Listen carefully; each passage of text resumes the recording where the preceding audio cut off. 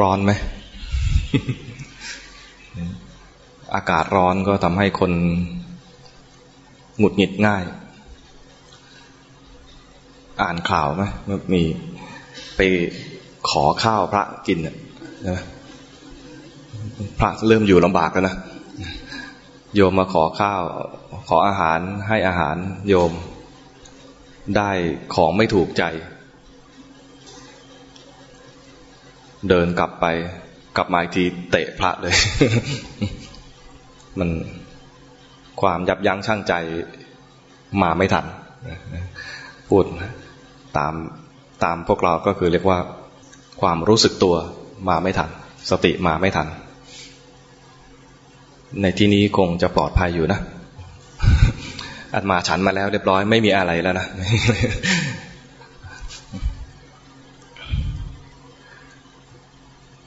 ช่วงนี้เรียกเทศกาลเฉ่งเม้งนะดูตามปฏิทินมันต้องต้นเดือนเมษาแต่อาตมาเดินทางระหว่างชลบุรีกับกรุงเทพเนี่ยจะเห็นรถติดตามด่านทางด่วนทีแรกก็มันเทศกาลอะไรกลับไปเจอโยมบอกว่าเชงเม้งแล้วเหรอเชงเม้งแล้วเหรอมีเชื้อจีนก็จริงนะแต่ไม่ค่อยรู้เรื่องนี้เท่าไหร่เชงแปลว่าใสใช่ไหมใสสะอาดบริสุทธิ์เม้งนี่อะไรฮะ เม้งนี่สว่างเชงเม้งก็วันที่อากาศใสสว่างบริสุทธิ์นี่เป็นบรรยากาศของทางจีนเขานี่เป็นวัฒนธรรมของจากจีนจากขงจื้อที่สอนให้รู้จักกตัญญูนึกถึงคุณของบรรพบุรุษไปรวมตัวกันนัดกันวันเดียวกันด้วยนะไม่ใช่ไปกันคนละวันด้วยต้องนัดไปเจอกันพร้อมๆกันลูกหลานมาเจอกันก็ดีก็ได้รวมญาติแล้วก็ถ้าจะให้ดีกว่านั้นก็ให้กล่าวถึงบุญคุณของบรรพบุรุษที่เราไปรวมตรงนั้นน่ะว่าเขาทำอะไรมาบ้างกล่าวถึงชีวิตที่เขาอาจจะประสบความยากลำบากหรือต่อสู้ชีวิตทำให้เรารุ่นนี้มีความเป็นอยู่สะดวกสบายมากขึ้นอะไรเงี้ยเรียกว่ามารำลึกถึงบุญคุณของผู้ที่มีบุญคุณกับเราจริงๆนะก็เป็นเครื่องเตือนใจไปเจริญมรณสติบางคนไปรวมญาติตรงหน้าเขาเรียกอะไรฮวงซุยนะคนที่พูดภาษาชาวบ้านนะรวมญาติหน้าฮวงซุยไหว้เสร็จแล้วก็กินกันตรงนั้นเลยกินหน้าฮวงซุยนั่นเลยแต่ถ้าอากาศอย่างนี้คงไปภัตตาคารดีกว่า บางคนย้ายที่หัวร้อนเป็นเครื่องเตือนใจอย่างหนึ่งว่าทุกคนเกิดมาต้องตายแต่ตายแล้วจะมีคุณความดีให้คนรุ่นหลังได้สรรเสริญบ้างหรือเปล่าไปนั่งหน้าหลุมแล้วก็นึกไม่ออกเลยก็ สมมติเราตายไปนะลูกหลานมาแล้วเขาทำความดีอะไรบ้างนะอย่างนี้ลำบากต้องทำความดีจนคนพูดภายหลังแล้วไม่ตะกิดตะขวงใจ ให้เวลาเข้ามางานศพแล้วเวลากล่าวถึงประวัติเราแล้วคนมางานศพไม่สงสัยว่ามางานผิดไหม สรรเสริญจนเรามางานผิดหรือเปล่าอันนี้เป็นเกริ่นตามปกติแล้วเนี่ยถ้าอาตมาจะมาบรรยายที่ไหนเนี่ยนะเมื่อก่อนเนี่ยจะมีความกังวลว่าไม่รู้จะพูดอะไร จะต้องเตรียมอ่านหนังสือเตรียมดูข่าวจะแซวอะไรกับสังคมก็ดี วันนี้มีก่อนมาเนี่ยได้ตอบคำถาม คนที่เขาถามมาว่าเป็นคำถามน่าสนใจเหมือนกันเขาถามว่าขันธ์ห้ารูปเวทนาสัญญาสังขารวิญญาณเนี่ยไม่ใช่เราเป็นอนัตตาแล้วทำไมในบทสวดมนต์บทหนึ่งที่ให้พิจารณาว่าเรามีความแก่เป็นธรรมดาเรามีความเจ็บไข้เป็นธรรมดาเรามีความตายเป็นธรรมดามีเราหมดเลยเรามีกรรมเป็นของตนทำกรรมอันนั้นไว้จะได้รับผลของกรรมนั้นก็เป็นเราอีกตกลงมันยังไงกันแน่ในเมื่อไม่มีเราแล้วทำไมเรายังมีกรรมแล้วรับผลของกรรมโยมตอบได้ไหมทำไมขันธ์ห้านี้ไม่มีเราแต่ถ้าทำกรรมแล้วมีเรารู้สึกงั้นปะถ้าเราทำกรรมอะไรไปเราต้องรับผลของกรรมมีเรารับกรรมมีเราเป็นผู้ทำกรรมหรือเปล่า อันนี้เป็นความสับสนในเรื่องของสองเรื่องแรกคือภาษาพระเรียกว่าปรมัตถ์เคยได้ยินคำว่าปรมัตถ์ไหมปรมัตถ์คือสภาวะที่เป็นจริงความจริงอย่างยิ่งปรมัตถ์ถ้าพูดให้เต็มว่าปรมัตถสัจจะเป็นความจริงอย่างยิ่งคู่กับคำว่าสมมุติสัจจะออกเสียงให้ถูกก็คือสมมติสัจจะคนไทยจะเรียกเป็นสมมุติมีใส่สระอุลงมาอีกคำถูกต้องคือสมมติสัจจะเป็นความจริงอีกระดับหนึ่งเป็นคนละระดับกันเป็นเรื่องของสมมุติถ้าบอกว่านี่คือพระกิจคำว่าพระกิจเนี่ยเป็นสมมุติเรียกมา50 กว่าปีแล้วไม่ใช่สิ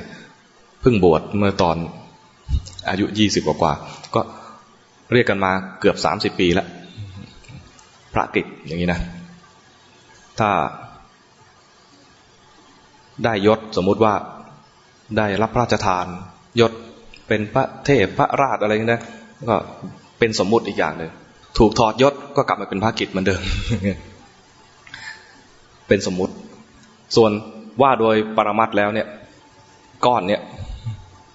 ชีวิตอันนี้ประกอบไปด้วย5 ส่วนมีรูปคือกองของขันธ์ในส่วนที่เป็นรูปธรรมมีธาตุประชุมรวมกันเรียกว่าธาตุ4ดินน้ำลมไฟก้อนแล้วมันไม่ได้มีแต่ธาตุ4ดินน้ำลมไฟถ้ามีแต่ธาตุ4ดินน้ำลมไฟนะก็เป็นซากศพนะอันนี้มันยังมีชีวิตอยู่ก็มีนามธรรมด้วยนามธรรมนี้ก็มีอะไรบ้างมีเวทนาสัญญาสังขารวิญญาณต้องเรียกว่ามีการโต้ตอบกันบ้างนะคล้ายๆกับว่าบางทีอาตมาก็ลืมต้องให้ช่วยโยมให้โยมช่วยบ้างถ้าว่าโดยปรมัตถ์มันไม่มีตัวตนไม่มีคำว่าพระกิจไม่มีคำว่าโยมไม่มีคำชื่อนายกนายขออะไรไม่มีโดยสภาวะปรมัตถ์แล้วเนี่ยก็เป็นขันธ์ห้าแต่สมมุติที่ว่าความจริงเรื่องสมมุติเนี่ยเขาก็เรียกกันอย่างนี้จริงๆเรียกว่าพระกิจเนี่ยเรียกกันจริงๆเป็นของจริงที่สมมุติเรียกกันว่าไอ้ก้อนขันธ์ห้าก้อนนี้อย่างนี้เรียกกันว่าพระกิจเมื่อกี้นี้เดินออกจากห้องพักมาไหว้พระแล้วมานั่งที่เก้าอี้แล้วก็กำลังพูดอยู่นี่สมมุติก็มีประโยชน์ในแง่ที่ว่าสื่อสารกันง่ายขึ้นทำให้มีความสะดวกในการเล่าในการพูดคุยกันสื่อสารกันถ้าไม่มีสมมุติเลย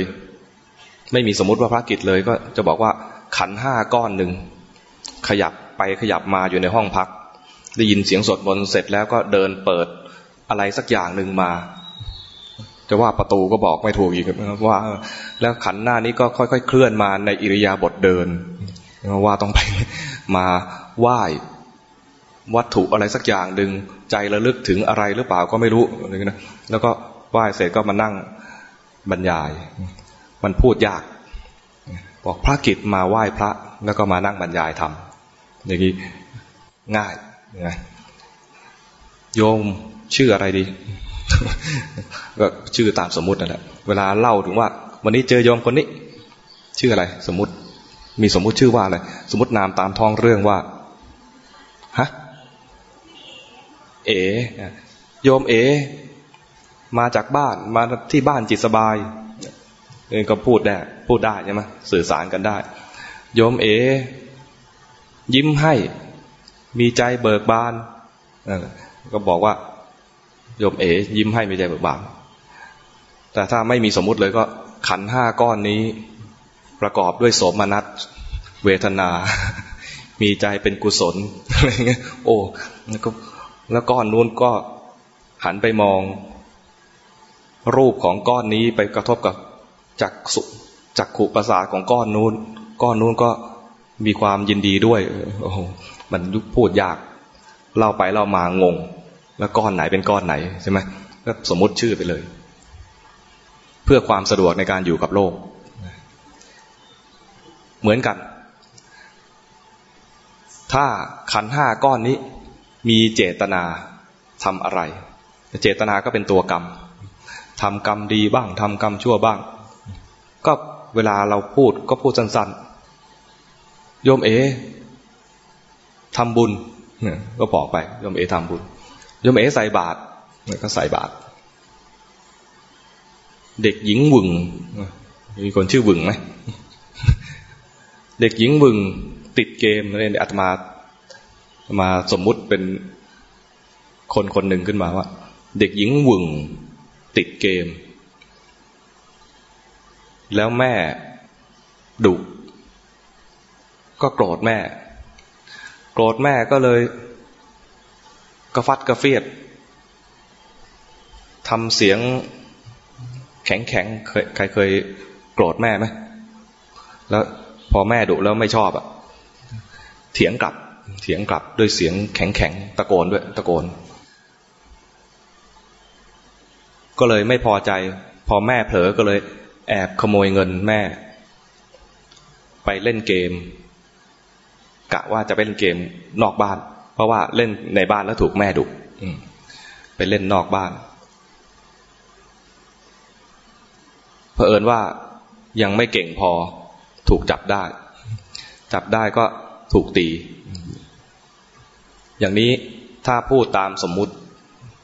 ก็บอกว่าเด็กหญิงวึงทำกรรมชั่วได้รับผลชั่ว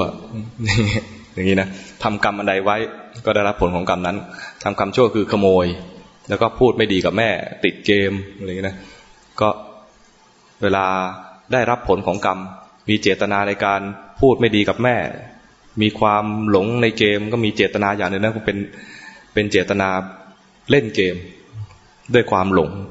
เจตนาพูดไม่ดีกับแม่ด่าแม่เถียงแม่เจตนาขโมยเงินแม่ได้ทำกรรมชั่วหลายอย่างสืบเนื่องกันมาต่อมาถูกจับได้ถูกทำโทษถูกตีการถูกตีนั้นเป็นวิบาก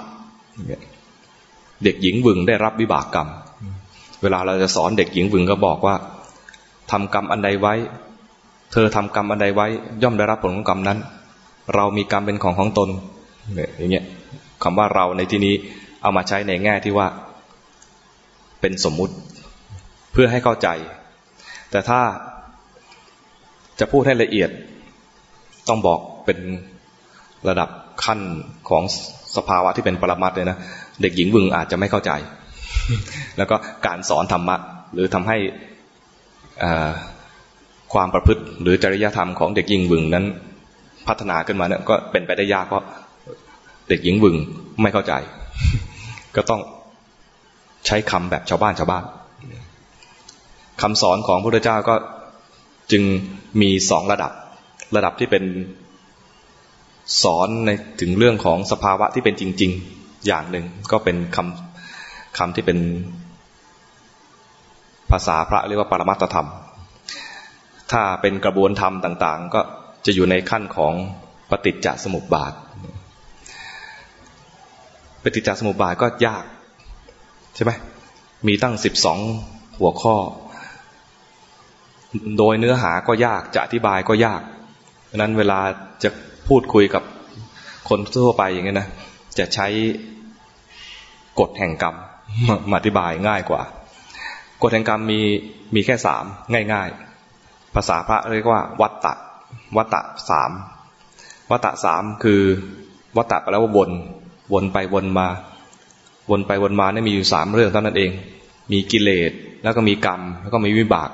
กิเลสเป็นเหตุให้ทำกรรมแล้วให้เกิดผลคือวิบากได้รับผลแล้วชอบใจหรือไม่ชอบใจก็เป็นกิเลสชอบใจก็มีราคะไม่ชอบใจก็เป็นโทสะมีกิเลสมาแล้วก็เกิดการทำกรรมแล้วก็รับผลเป็นวิบากนี่ง่ายๆจริงๆก็คือเป็นกระบวนการที่เปลี่ยนไปเปลี่ยนมาปฏิจจสมุปบาทก็เอาวัฏฏะ3เนี่ยมากระจายออกไปกิเลสก็เป็นอะไรอวิชชาบ้างเป็นตัณหาบ้างกรรมก็แบ่งเป็นภพหรือว่ามีในส่วนของสังขารปรุงแต่งวิบากก็มาเป็นรูปเป็นนามหรือว่าเป็นทุกข์ไปเลยมันเป็นเรื่องเดียวกันแต่ทำยังไงให้อธิบายกับคนที่มีปัญญามากๆฟังแล้วเข้าใจหรือคนที่ไม่มีปัญญาหรือปัญญาน้อยๆก็สามารถฟังและเข้าใจแล้วสามารถเอาไปใช้ได้รับประโยชน์จากคำสอนด้วยเหมือนกันที่เรามาใช้สอนกันทั่วๆไปเรียกว่าเรื่องของกรรมเลยนะเพราะว่าคนส่วนใหญ่จะฟังและเข้าใจมากกว่าคนส่วนใหญ่ในรวมทั้งอาตมาด้วย พูดถึงเรื่องกรรมวิบากเลยฟังเข้าใจง่ายพอพูดถึงเรื่องปฏิจจสมุปบาทเนี่ยชักเป็นเรื่องของสภาวะล้วนๆพูดยากอธิบายยากอธิบายไปแล้วคนง่วง แต่ถ้าเป็นเรื่องเป็นราวนะเล่าชาดกโอ้โหนี่สนุกแล้วก็ได้คำสอนได้ข้อคิดได้แง่คิดที่เอาไปใช้ในชีวิตได้บางคนมาฟังปฏิจจสมุปบาทฟังแล้วก็ท่องเสร็จแล้วก็ชีวิตเหมือนเดิม ชีวิตเหมือนเดิมคือทำอะไรทำไปเหมือนเดิม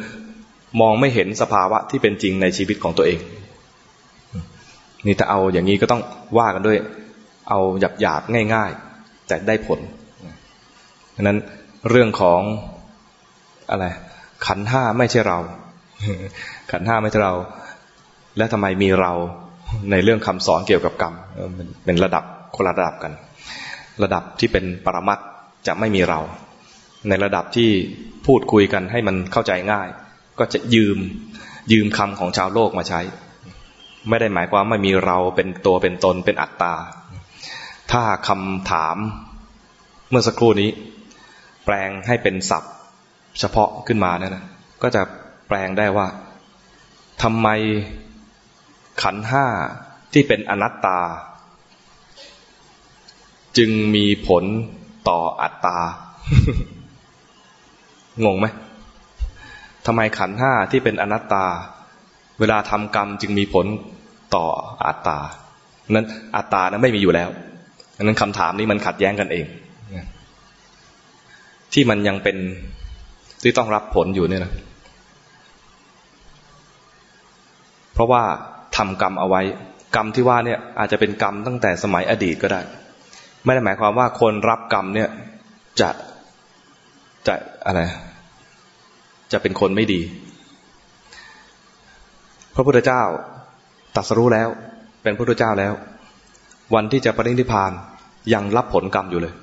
รับผลของกรรมยังรับวิบากอยู่เลยเดินทางจะไปกุสินาราตอนนั้นพระองค์ก็ป่วยอายุก็มาก80 พรรษา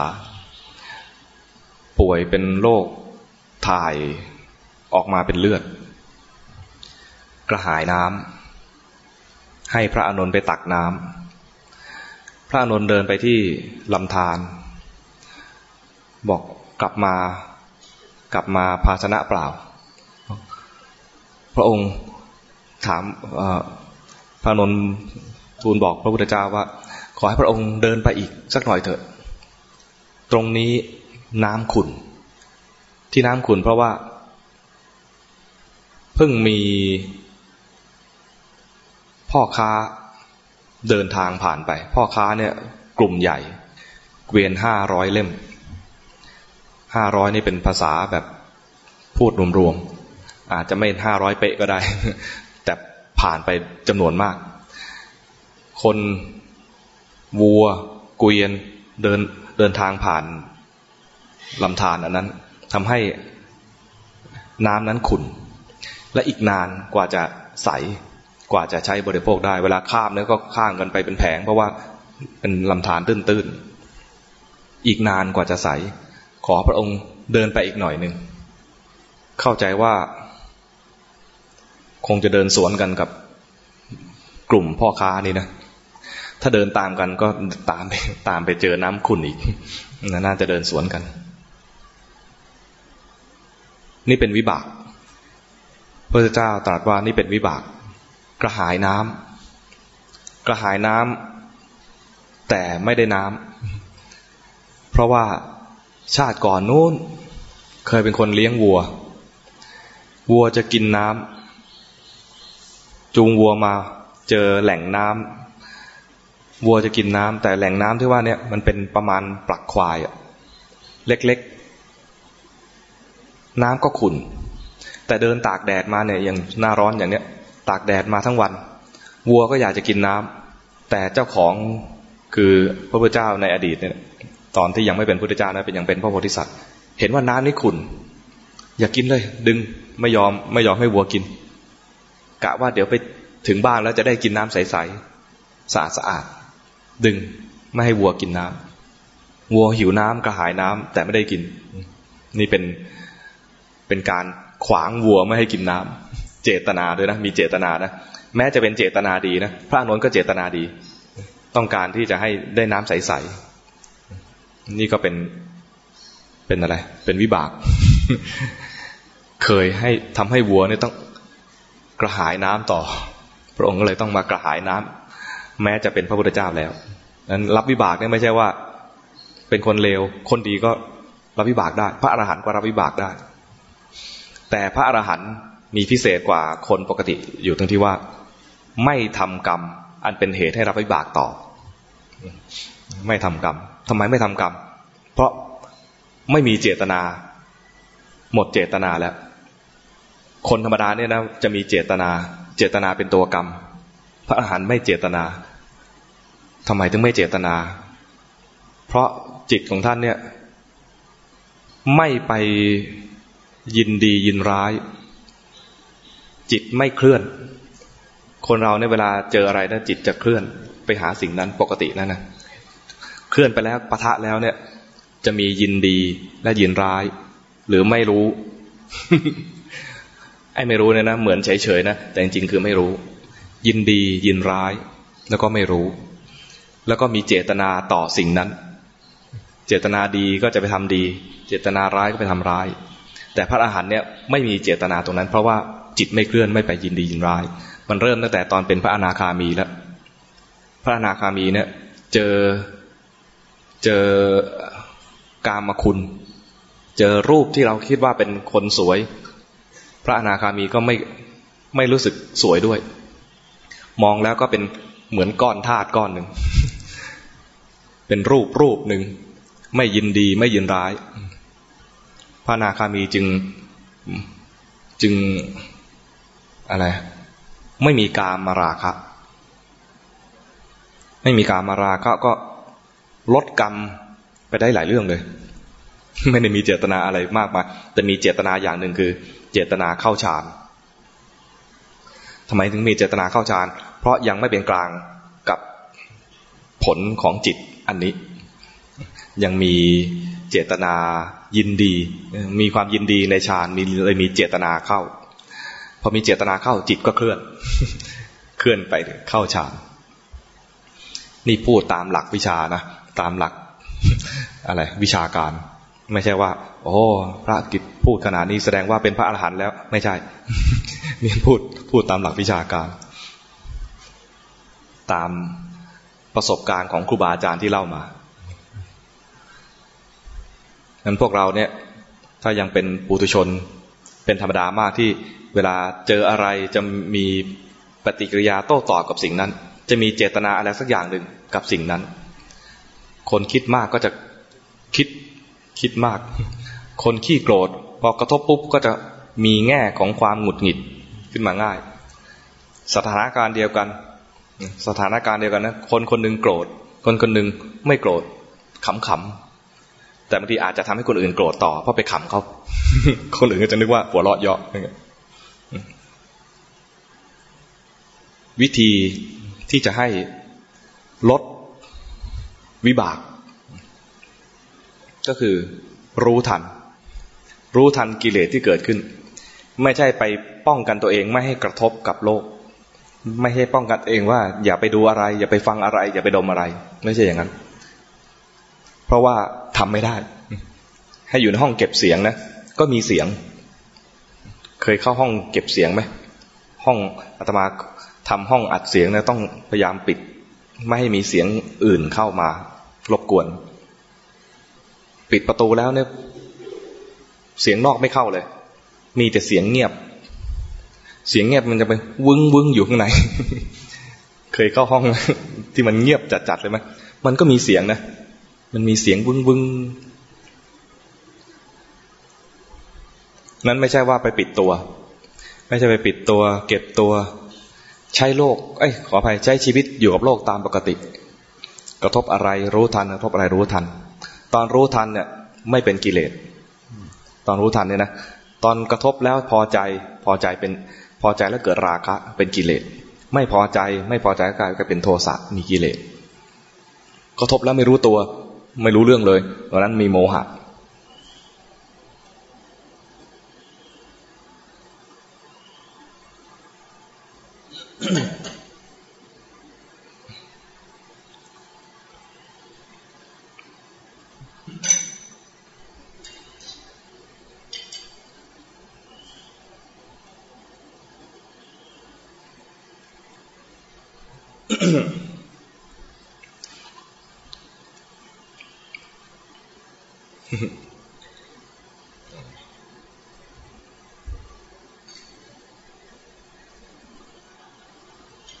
คล้ายๆนักมวยนะมี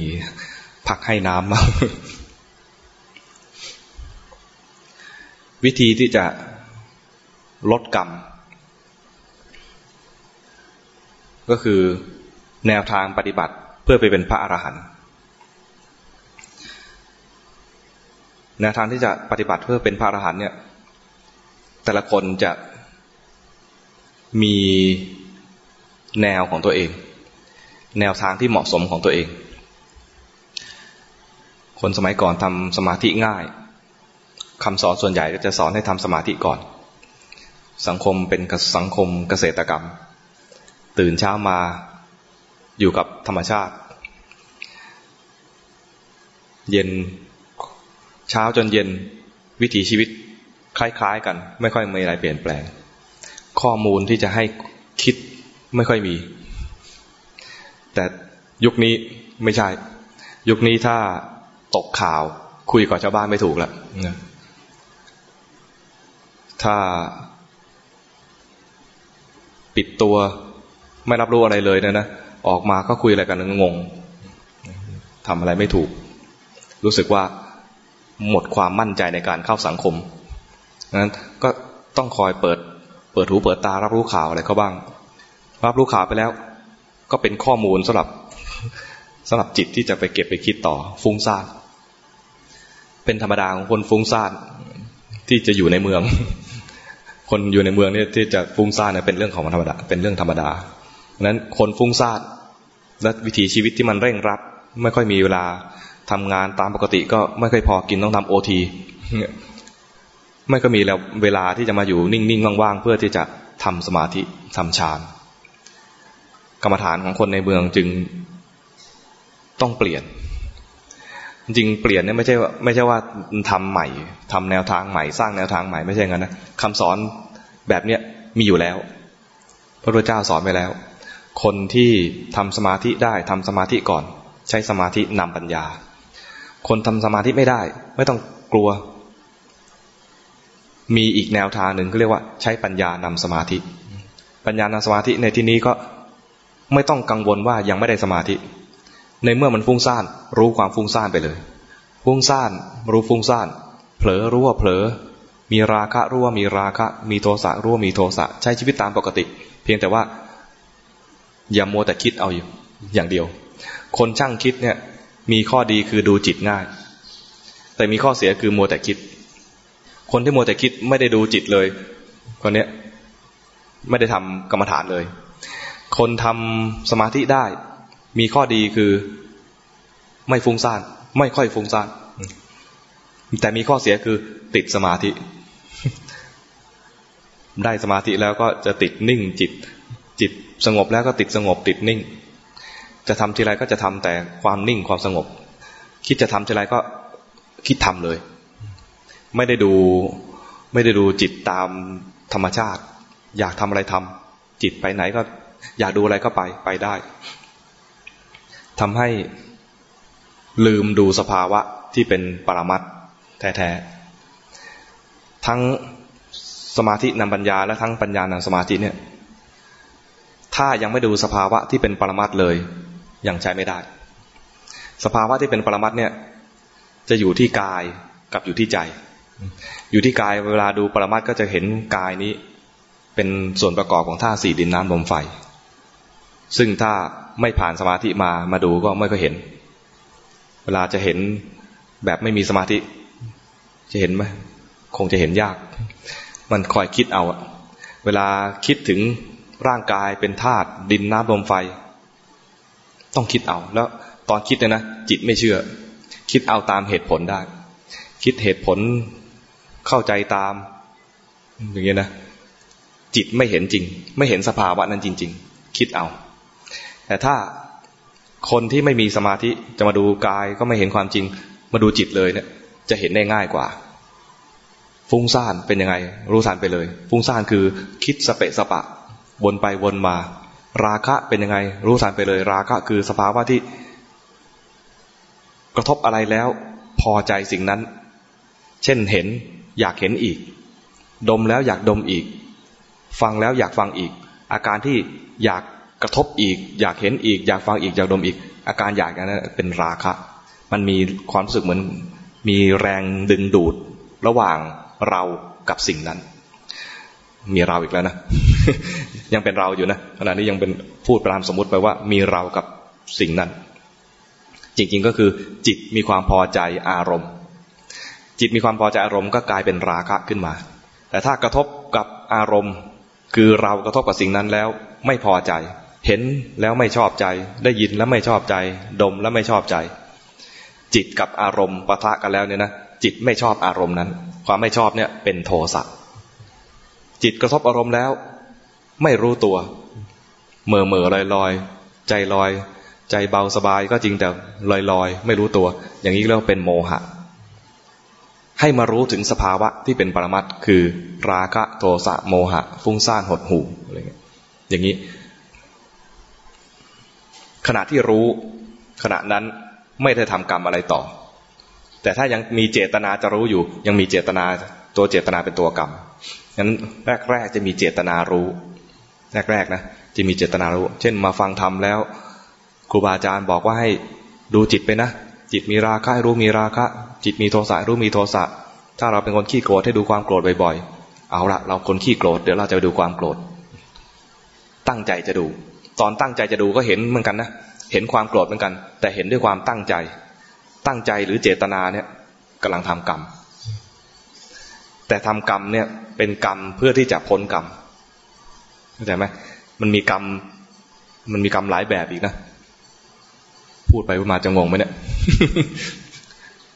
พูดแบบไม่มีสคริปต์มันก็จะเป็นอย่างเงี้ยสเปะสปะแล้วเจอพระฟุ้งซ่านพูดด้วยนะ กรรมมี4แบบกรรมนะแยกตามประเภทเราอาจจะเคยได้ยินว่ากรรม3แบบมีกายกรรมวจีกรรมมโนกรรมอันนี้แยกตามทางแสดงกรรมทางแสดงกรรมถ้าออกทางคำพูดเรียกว่าวจีกรรมถ้าออกทางกายเรียกกายกรรมออกทาง ใจเขาเรียกมโนกรรมวิธีแสดงออกนี่ทั้งหมดเนี่ยทั้งกายกรรมวจีกรรมมโนกรรมเนี่ยนะมันมีเป็นอะไรเป็นคุณภาพของมันนะเป็นระดับของมันกรรมดำให้ผลหรือให้วิบากดำเป็นอย่างหนึ่งกรรมขาวให้วิบากขาวเป็นอย่างหนึ่งกรรมทั้งดำทั้งขาวให้วิบากทั้งดำทั้งขาวอีกแบบหนึ่งรู้จักไหมกรรมดำให้ผลดำเนี่ยพอนึกออกนะก็คืออกุศลทำอกุศลทำบาปได้วิบากที่เผ็ดร้อนไม่น่าพอใจกรรมดำให้ผลดำกรรมขาวมีวิบากขาวให้ผลขาวนั่นก็คือทำบุญทำกุศลทำดีได้รับความพึงพอใจจิตใจแช่มชื่นเบิกบานถ้ามองถึงเป็นชาติหน้าก็ไปสู่สวรรค์มีวิบากคือได้รับผลบุญคือไปอยู่เป็นเทพธิดาเป็นเทพบุตรสวรรค์ชั้นนั้นชั้นนี้กรรมทั้งดำทั้งขาวให้วิบากทั้งดำทั้งขาวคือบางทีก็ทำปนกันทำทั้งดีและไม่ดีปนกันบางทีในเรื่องเดียวเนี่ยจะทำบุญอันสักอย่างหนึ่งแต่ใจก็เจือด้วยความอะไรเสียดายสมมุติว่าจะถวายของนี้แต่เสียดายก็เลยเอาอันที่มีราคาน้อยกว่าถวายไปทำบุญไหมก็ทำบุญเหมือนกันเป็นบุญไหมก็เป็นนะแต่มีความเสียดายก็มาหรือทำด้วยอาการกิริยาที่ไม่อ่อนน้อมไม่สุภาพให้ของเหมือนกันแต่ให้แบบสึกสายไล่ส่งไม่ให้เกียรติคนรับนี่ก็เรียกว่าทำบุญแบบมีบาปปนทำกรรมทั้งดำทั้งขาวอย่างนี้ก็เวลาได้รับผลก็จะได้รับผลไม่ใช่ได้รับผลดีล้วนๆแล้วก็ไม่ใช่ได้รับผลร้ายล้วนๆมันมีทั้งผลดีและผลร้ายปนกันไปกรรมที่เราฝึกที่เราจะฝึกกันที่พระที่ครูบาอาจารย์แนะนำเนี่ยนะก็คือกรรมไม่ดำไม่ขาวให้วิบากคือพ้นกรรมภาษาง่ายๆหน่อยก็เรียกว่ากรรมฐานทำกรรมฐานแรกเป็นกรรมคือตั้งใจทำเช่นตั้งใจเจริญสติตั้งใจเจริญสติแรกพวกเราตั้งใจดูจิตเป็นสติในแง่ของการดูจิตตานุปัสสนาสติปัฏฐานดูจิตไปแรกๆต้องตั้งใจดูเพราะมันไม่เคยทำไม่เคยดูยิ่งคนคิดมากจะให้ดูจิตทันทีเนี่ยนะจะให้ดูเป็นธรรมชาติโดยที่ไม่มีความตั้งใจไม่มีเจตนาเลยดูด้วยใจเป็นกลางดูปุ๊บได้บรรลุมรรคผลปั๊บนะเป็นไปได้ยากมากจะบอกว่าเป็นไปไม่ได้ก็เกรงใจเป็นไปได้ยากมากดังนั้นมันต้องผ่านกระบวนการฝึกเพราะมันไม่เคยชินก็ฝึกที่แรกฝึกดูในสิ่งที่เรามีจริงๆไม่ต้องไปดูในสิ่งที่ตัวเองไม่มีบางคนอยากจะดูว่าจิตเป็นกุศลแล้วดูรู้ว่าเป็นกุศลมันยังไม่เป็นกุศลน่ะจิตเป็นบุญรู้ว่าเป็นบุญยังไม่เป็นบุญน่ะมันมีแต่กิเลสที่เกิดขึ้นเนืองๆเกิดขึ้นบ่อยๆดังนั้นก็ดูกิเลสไปในจิตตานุปัสสนาสติปัฏฐานเนี่ยนะพระเจ้าสอนให้คนมาเจริญดูจิตเนี่ยชุดแรกเลยท่านให้ดูกิเลสดูว่าจิตมีราคะก็รู้ว่ามีราคะแต่ให้ดูแล้วให้ดูเป็นคู่ไม่ดูแต่เฉพาะราคะอย่างเดียวราคะดับไปก็ให้รู้ด้วยดังนั้นเวลาท่านสอนก็จิตมีราคะก็รู้ว่ามีราคะจิตปราศจากราคะก็รู้ว่าจิตปราศจากราคะทำไมต้องเป็นคู่อย่างนี้เพราะว่าดูเป็นคู่แล้วจะรู้ว่าจิตขณะที่มีราคะก็ขณะหนึ่งจิตไม่มีราคะก็ขณะหนึ่งจิตเองก็เกิดดับไม่เที่ยงจิตกับราคะเกิดพร้อมกันเกิดดับตอนขณะนี้เห็นหน้าคนนี้มีราคะรู้ทันปุ๊บขณะที่รู้ทันไม่มีราคะอ้าวเมื่อกี้มีตอนนี้ไม่มีมันเกิดดับอย่างนี้นะดูอย่างนี้จิตมีโทสะก็รู้ว่ามีโทสะจิตปราศจากโทสะก็รู้ว่าจิตปราศจากโทสะดูเป็นคู่อย่างนี้ ดูเป็นคู่อย่างนี้ทำไมต้องดูเป็นคู่เพราะตอนที่เห็นคนนี้แล้วไม่ชอบใจเกิดโทสะแต่พอรู้ตัวโทสะดับเมื่อกี้มีตอนนี้ไม่มีอย่างเงี้ยก็เกิดความเข้าใจได้ว่าจิตเมื่อกี้มีโทสะจิตขณะนี้ไม่มีโทสะหรือจิตขณะนี้ไม่มีโทสะดูหน้าคนนี้อีกโทสะเกิดขึ้นอีกเมื่อกี้ไม่มีตอนนี้มีเห็นความเปลี่ยนไปของโทสะมีบ้างไม่มีบ้างมีบ้างไม่มีบ้างด้วยความรู้ตัวมันมีความรู้ตัวอยู่ด้วยนะรู้ว่ามีสภาวะนี้เกิดขึ้นรู้ว่ามีสภาวะนี้เกิดขึ้นท่านสอนจิตมีราคะก็รู้ว่ามีราคะจิตปราศจากราคะก็รู้ว่าจิตปราศจากราคะจิตมีโทสะก็รู้ว่าจิตมีโทสะจิตปราศจากโทสะก็รู้ว่าจิตปราศจากโทสะจิตมีโมหะโมหะเป็นยังไงรู้เคยเป็นไหมมีประจำเหม่อลอยไม่รู้ตัวตอนไม่รู้ตัวเนี่ยคำจำกัดความของคำว่าไม่รู้ตัวคือว่ากายเป็นยังไงก็ไม่รู้ใจขณะนี้เป็นยังไงก็ไม่รู้รู้แต่คนนั้นทำอันนั้นคนนี้ทำอย่างนี้คนนั้นนั่งอยู่ตรงนั้นอย่างนี้นะตอนเห็นเขาเนี่ยเราเป็นยังไงไม่รู้เห็นแต่เขาในขณะนั้นแวบเดียวเนี่ยจริงๆไม่แวบหรอกเวลาเราเหม่อเนี่ยนะเราจะเหม่อนานช่วงขณะที่เราสนใจสิ่งอื่นไม่รู้ว่าเราเป็นไม่รู้ว่ากายนี้เป็นยังไงไม่รู้ว่าใจนี้กำลังเหม่ออยู่ขณะนั้นเรียกว่ามีโมหะแน่นอนไม่รู้ตัวนั้นจิตมีโมหะก็รู้ว่ามีโมหะเผลอไปรู้ทันว่าเผลอตอนรู้ทันไม่มีโมหะโมหะดับจิตรู้อย่างนี้นะก็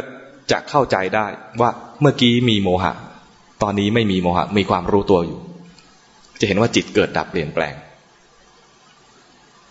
จิตฟุ้งซ่านรู้ทันว่าฟุ้งซ่านจิตหดหู่รู้ทันว่าหดหู่เวลาฟุ้งซ่านไปนะจะอร่อยนะอารมณ์คิดอร่อยคิดไปยาวๆคิดไปคิดมานักปฏิบัติส่วนใหญ่ก็จะมีพอรู้ว่าตัวเองฟุ้งซ่านนะจะรู้สึกว่าไม่ชอบใจมีความรำคาญใจศัพท์สมัยนี้เรียกว่าอะไรลำใหญ่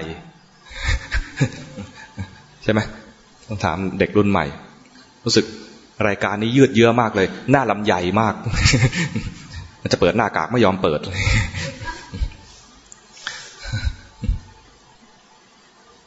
ลำใหญ่หรือว่าลำใหญ่สภาวะลำใหญ่มีไหม รำคาญหรือว่ารำคาญฟุ้งซ่านไปหรือว่าฟุ้งซ่านรำคาญใจหรือว่ารำคาญใจบางทีก็ท้อใจเนี่ยอยู่ในเรื่องของหดหู่ท้อใจหมดเรี่ยวหมดแรงขี้เกียจเนี่ยขี้เกียจก็หดหู่อยู่ในกลุ่มของหดหู่รู้ทันสภาวะตามนี้รวมแล้วรู้สิ่งที่ไม่ดีทั้งนั้นเลยราคะโทสะโมหะฟุ้งซ่านหดหู่สิ่งที่ไม่ดีทำไมให้ดูอย่างนี้เพราะว่ามีงี้เยอะไอ้ที่เมตตากรุณาไม่ค่อยมียังไม่เกิดนานๆเกิดทีถ้าเราจะไปดูเมตตา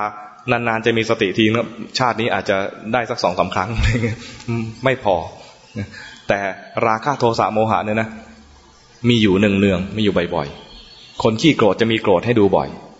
ดูตามเป็นจริงว่าสิ่งนี้เกิดขึ้นในใจถ้าเราไม่ได้บิดเบือนตัวเองไม่ได้ปรับแต่งตัวเองไม่ใช่อยากเป็นคนขี้โกรธแต่จะดูตอนที่มีเมตตาเนี่ยนะนานๆจะได้ดูสักทีสติก็จะนานๆเกิดทีบางทีมีเมตตาเกิดแล้วไม่ทันได้ดูเมตตาก็ดับไปแล้วสติยังไม่เกิดเลยนั้นดูในสิ่งที่ตัวเองมีจริงๆจิตเราเป็นยังไงบ่อยๆดูสิ่งนั้นเนี่ยจะมีโอกาสมีสติกับสิ่งนั้นได้มากกว่าแล้วไม่ต้องดัดแปลงตัวเองคนฟุ้งซ่านมาดูฟุ้งซ่านไปเลยคนใจลอยบ่อยดูใจลอยไปเลยมีท่านหนึ่งภาวนาง่ายมากอาจารย์สรวัตรเนี่ยเคยได้ยินชื่อไหมภาวนาง่ายทำไมต้องภาวนาง่ายท่านดูอยู่2 อย่างดูเผลอกับเพ่ง2 อย่างมีที่อยู่เอาไว้นะแล้วก็ของท่านไม่เชิงว่ามีที่อยู่ไว้ดูเผลอกับดูเพ่ง2 อย่างตอนเผลอคือไม่รู้ตัวพอรู้ว่าเผลอแล้วไม่อยากที่จะเผลอเพ่งเอาไว้รู้ทันว่าเพ่งด้วยมี2 อย่างรู้เผลอกับรู้เพ่งตอนเผลอไม่รู้ตอนรู้ไม่เผลอแต่หลังจากรู้แล้วมีเพ่งให้รู้เพ่งต่ออีกทีอันนี้ภาวนาง่ายไม่ต้องไปอะไร ดัดแปลงตัวเองว่าฉันเป็นคนมีสติดีรู้ตัวตอนที่ยังมีสติอยู่เนี่ยฉันกำลังมีสติอยู่รู้ตัวตอนนี้ยากแต่เผลออยู่เผลอมามีบ่อยมากเลยเผลอปุ๊บอาจจะไม่เผลอปุ๊บรู้ทันทีนะเผลอมานานสัก5 นาทีแล้วรู้ทันครั้งหนึ่งรู้ทันครั้งหนึ่งเนี่ยมันมีผลตรงที่ว่าถ้ารู้ถึงสภาวะได้จริงจิตมันจะจำสภาวะนั้นได้เมื่อก่อนไม่เคยจำเลยเพราะไม่รู้จักเลยเผลอจริงๆก็รู้ไปทั่วเลยแต่ไม่รู้สภาวะเผลอเลยเข้าใจไหมเนี่ยเอาง่ายๆคนขี้โกรธเนี่ยไม่เคยเห็นสภาวะความโกรธเลยถ้าไม่เคยเจริญสติเนี่ยนะเห็นคนนู้นก็โกรธเห็นคนนี้ก็โกรธดูทีวีก็โกรธดูข่าวก็โกรธคนขี้โกรธบ่อยตอนโกรธเนี่ยมันไปรู้ถึงคนอื่นคนนี้ไม่ดีคนนั้นไม่ดีรายการนี้ไม่ดีวัดนั้นไม่ดีอะไรประมาณนี้นะคนขี้โกรธตอนโกรธไม่รู้ตัวว่าโกรธรู้แต่สิ่งอื่นไม่ดีไม่น่าพอใจถ้าจะรู้บ้างว่าตัวเองเป็นคนขี้โกรธนะก็มักจะนึกถึงอดีตเราไปโกรธเขาวันนั้นไปโกรธเขาวันนี้ไปโกรธเขาในอดีตเวลาจะนึกก็นึกถึงอดีตว่าตัวเองจริงๆแล้วเป็นคนขี้โกรธนึกเทียบได้แต่ตอนนึกเนี่ยไม่ได้โกรธหรือบางทีนึกไปแล้วก็ชักกลุ่นขึ้นมาตอนกลุ่นขึ้นมาก็ไม่รู้ตัวเองว่าโกรธไปนึกถึงอดีตว่าไม่น่าพอใจจริงๆไม่พอใจในอดีตเข้าใจไหมแต่ไม่รู้ตัวว่าขณะนี้กำลังโกรธแต่ถ้ารู้ตัวขึ้นมาความไม่พอใจคือจิตไปนึกถึงอารมณ์ไหนหรือเสพอารมณ์ไหนเสพอารมณ์หมายถึงว่าตากระทบรูปเนี่ยก็เสพอารมณ์ทางตาหูกระทบเสียงก็เสพอารมณ์ทางหูจิตเสพอารมณ์ไหนและไม่พอใจอารมณ์นั้นขณะนั้นเรียกว่ามีโทสะถ้ารู้ทันว่ามีโทสะขณะที่รู้ทันเนี่ยไม่ได้เสพอารมณ์นั้นแท้ๆมาเสพอารมณ์คือจิตที่เพิ่งดับเมื่อกี้นี้เข้าใจไหมเนี่ยอธิบายเรื่องนี้ต้องใช้มือประกอบนิดนึงสมมตินี่เป็นจิตสมมติมือนี้เป็นจิตเสพอารมณ์เอาใครดีสมมติคนนี้ก็แล้วกันเสพอารมณ์นี้แล้วไม่พอใจมีโทสะขึ้นมาขณะที่มีโทสะเนี่ยจิตรับรู้อารมณ์คือคนนี้ถ้าจะให้มีจิตที่มีสติเกิดขึ้นต้องให้จิตตรงนี้ดับไปก่อนซึ่งมันก็เกิดดับเป็นปกติอยู่แล้วจิตดวงนี้เกิดขึ้นมารับรู้อารมณ์นี้แล้วไม่พอใจดับไปถ้าเกิดขึ้นมาแล้วรับรู้อารมณ์นี้อีกก็ไม่พอใจต่อเวลาเราไม่พอใจใครโกรธใครนานๆนะจริงๆจิตก็เกิดดับแต่ว่ามันเกิดดับรับรู้อารมณ์เดียวต่อเนื่องแต่ไม่เป็นอารมณ์เดียวที่เป็นสมาธินะเป็นอารมณ์เดียวที่ปรุงแต่งโทสะขึ้นมาเรื่อยๆแต่ถ้าอารมณ์เดียวไปเรื่อยๆโทสะอาจจะเข้มขึ้นเคยไหมมองไปแล้วนะทีแรกก็ทำใจได้นะมองไปทีอดใจไม่ได้ต้องพูดไปแทนที่จะให้อารมณ์มันดับนะยิ่งพูดยิ่งเสียงเข้มยิ่งพูดยิ่งเสียงดังยิ่งพูดยิ่งโทสะมากขึ้นโทสะจริงมันแสดงความไม่เที่ยงนะมันมีความเพิ่มความเข้มข้นขึ้นมาจิตเสพอารมณ์นี้รับรู้อารมณ์นี้แล้วไม่พอใจดับไปถ้าจิตอีกดวงเกิดขึ้นมาแทนที่จะไปรับรู้อารมณ์นั้นมารับรู้ว่าเมื่อกี้นี้เกิดอะไรขึ้นจิตดวงนี้นะที่โกรธเนี่ยในขณะนั้นถ้าเป็นปัจจุบันก็คือจิตรับรู้คือคนนี้มีคนนี้เป็นอารมณ์และมีความโกรธแล้วดับไปทันทีที่ดับไม่ได้ทำหน้าที่จิตแล้วมันไม่ใช่จิตแล้วอันใหม่ขึ้นมาเนี่ยอันนี้คือจิตเกิดดับสืบเนื่องนะจิตดวงนี้เป็นปัจจุบันรับรู้อารมณ์นี้แล้วโกรธดับไปจิตดวงใหม่เกิดขึ้นมาจิตดวงใหม่เกิดขึ้นมาเนี่ยถ้ารับรู้ว่าเมื่อกี้นี้จิตมีความโกรธมองไปที่จิตเมื่อกี้นี้จิตดวงอดีตเป็นอารมณ์ของจิตดวงปัจจุบันเข้าใจไหมไม่งงนะจิตดูจิตได้เพราะจิตเกิดดับถ้าจิตไม่เกิดดับเป็นจิตเที่ยงนะดูจิตไม่ได้เพราะจิตเป็นสภาพที่รู้อารมณ์จิตจะรู้อารมณ์ก็รู้อารมณ์ไม่รู้จิตเข้าใจไหมจิตรู้อารมณ์แต่จิตรู้จิตได้เพราะจิตเกิดดับจิตดวงนี้เกิดขึ้นมารู้อารมณ์นี้แล้วไม่พอใจดับไปจิตดวงไหนเกิดขึ้นมารู้อารมณ์คือจิตเมื่อกี้นี้ จิตเมื่อกี้นี้เป็นจิตที่เป็นอดีตไปแล้วรู้ได้ว่าจิตเมื่อกี้นี้ดูไปแล้วเจอความจริงของจิตเมื่อกี้นี้คือจิตเมื่อกี้นี้มีโทสะมีความโกรธอาจจะไม่มีคำเรียกก็ได้รู้ว่ามีสิ่งหนึ่งเกิดขึ้นมาถ้าเรียกภายหลังเรียกว่าโกรธเรียกว่าโมโหเรียกว่าโทสะได้หมดเลยแล้วแต่จะเรียกคำเรียกนั้นเป็นสมมุติบัญญัติสภาวะแท้ๆเป็นปรมัตถ์เนี่ยมีสิ่งหนึ่งที่เกิดขึ้นลักษณะเหมือนไม่พอใจคนไทยโกรธคนจีนโกรธก็แบบนี้เหมือนกันหมาโกรธก็อย่างนี้ เหมือนกันเทวดาโกรธก็เป็นอย่างนี้เหมือนกันแล้วแต่ภาษาคนไทยเรียกว่าโกรธคนจีนเรียกยั่วคนฝรั่งเรียกอะไร angry มีชาติอื่นอีกไหมคนอินเดีย เรียกโทสะ คำว่าโกรธยั่ว angry โทสะเป็นสมมุติบัญญัติตัวที่เราจะต้องการรู้จริงๆคือตัวสภาวะว่าเมื่อกี้มีอะไรเกิดขึ้นบางคนรู้แล้วไม่เรียกก็ไม่มีปัญหาก็ไม่ว่าอะไรบางคนรู้แล้วก็เฮ้ยอะไรเขาเรียกว่าอะไรเมื่อกี้นี้ก็จะบัญญัติศัพท์ขึ้นมาคนไทยก็บัญญัติศัพท์ภาษาไทยคนจีนบัญญัติศัพท์ภาษาจีนเข้าใจไหม ทำอย่างนี้นะทันทีที่เห็นครั้งแรกที่เห็นจิตอาจจะตื่นลักษณะว่าเฮ้ยอย่างนี้ก็มีเหรอใครเคยมีประสบการณ์นี้เห็นครั้งแรกเห็นสภาวะครั้งแรกแล้วเฮ้ยอย่างนี้ก็มีเหรอฉันดูจิตได้แล้วนะประมาณอย่างนี้นะประมาณว่าตื่นเต้นดีใจจิตตื่นโพลงซึ่งเป็นธรรมดาพระพุทธเจ้าก็ตรัสไว้ว่าสติเป็นเครื่องตื่นในโลกสติโลกัสสมิชาคโรชาคโรแปลความตื่นที่ว่านี่ไม่ใช่ลืมตาตื่นแต่เป็นความตื่นของจิตสภาวะที่ไม่เคยเห็นมาก่อนเลยเห็นแต่คนนู้นทำอย่างนั้นคนนั้นทำอย่างนี้เห็นโลกเป็นอย่างนั้นเป็นอย่างนี้ไม่เคยเห็นจิตมันเห็นว่าจิตมีสภาวะอย่างนี้เกิดขึ้นมาเนี่ยนะจะมีความตื่นขึ้นพร้อมกับความตื่นนั้นมันจำเห็นโทสะจะจำโทสะไว้ไม่ได้จำคำพูดนะจำสภาวะ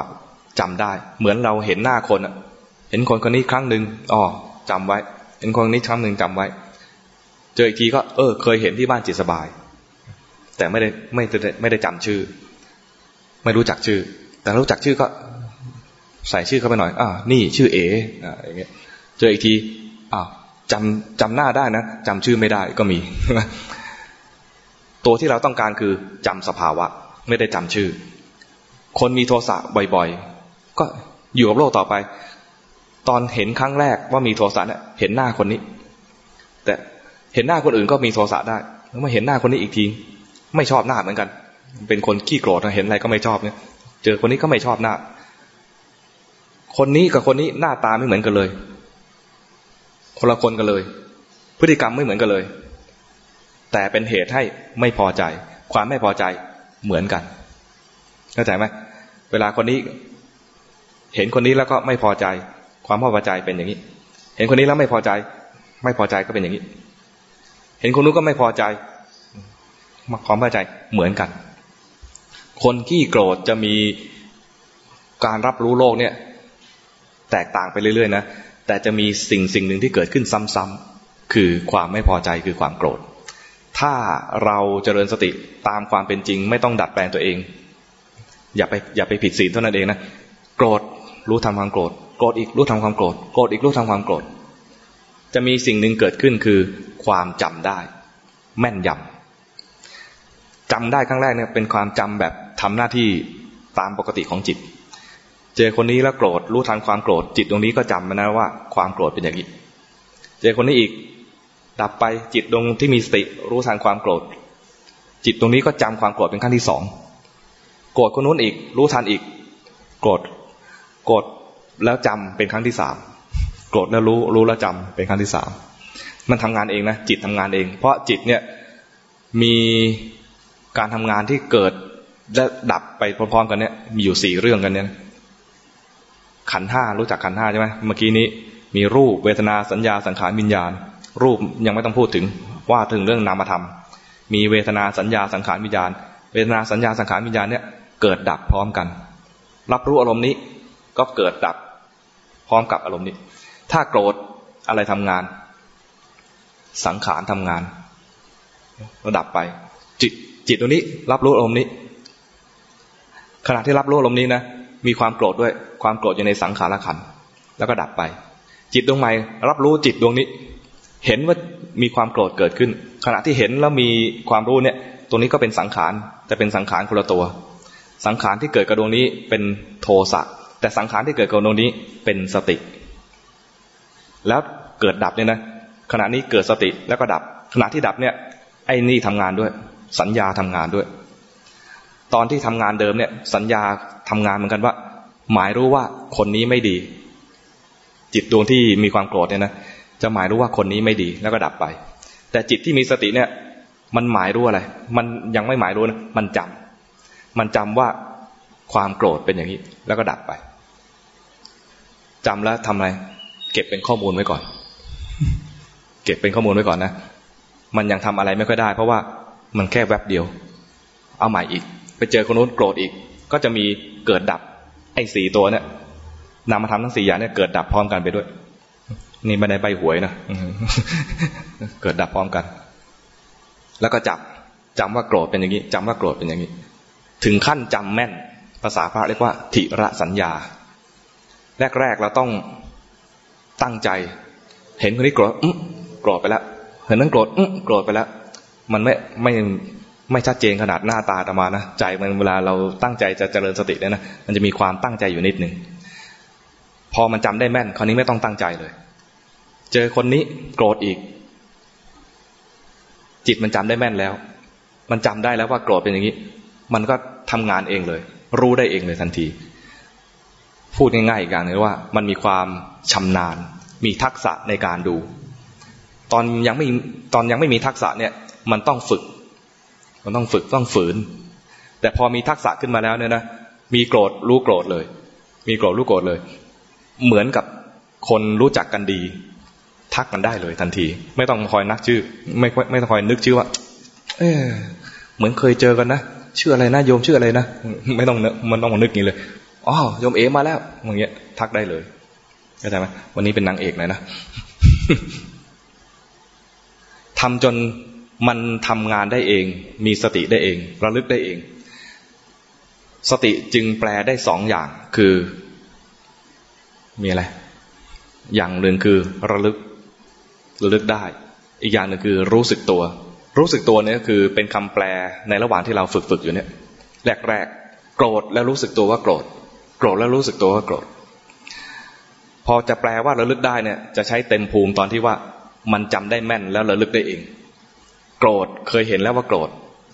แล้วมันระลึกได้ว่าเนี่ยพอโกรธใหม่มันระลึกได้ว่านี่คือโกรธตอนระลึกได้เนี่ยนะจะใช้ให้เต็มฟอร์มของสติเลยแต่จะระลึกได้ต้องมีความจำก่อนเข้าใจไหม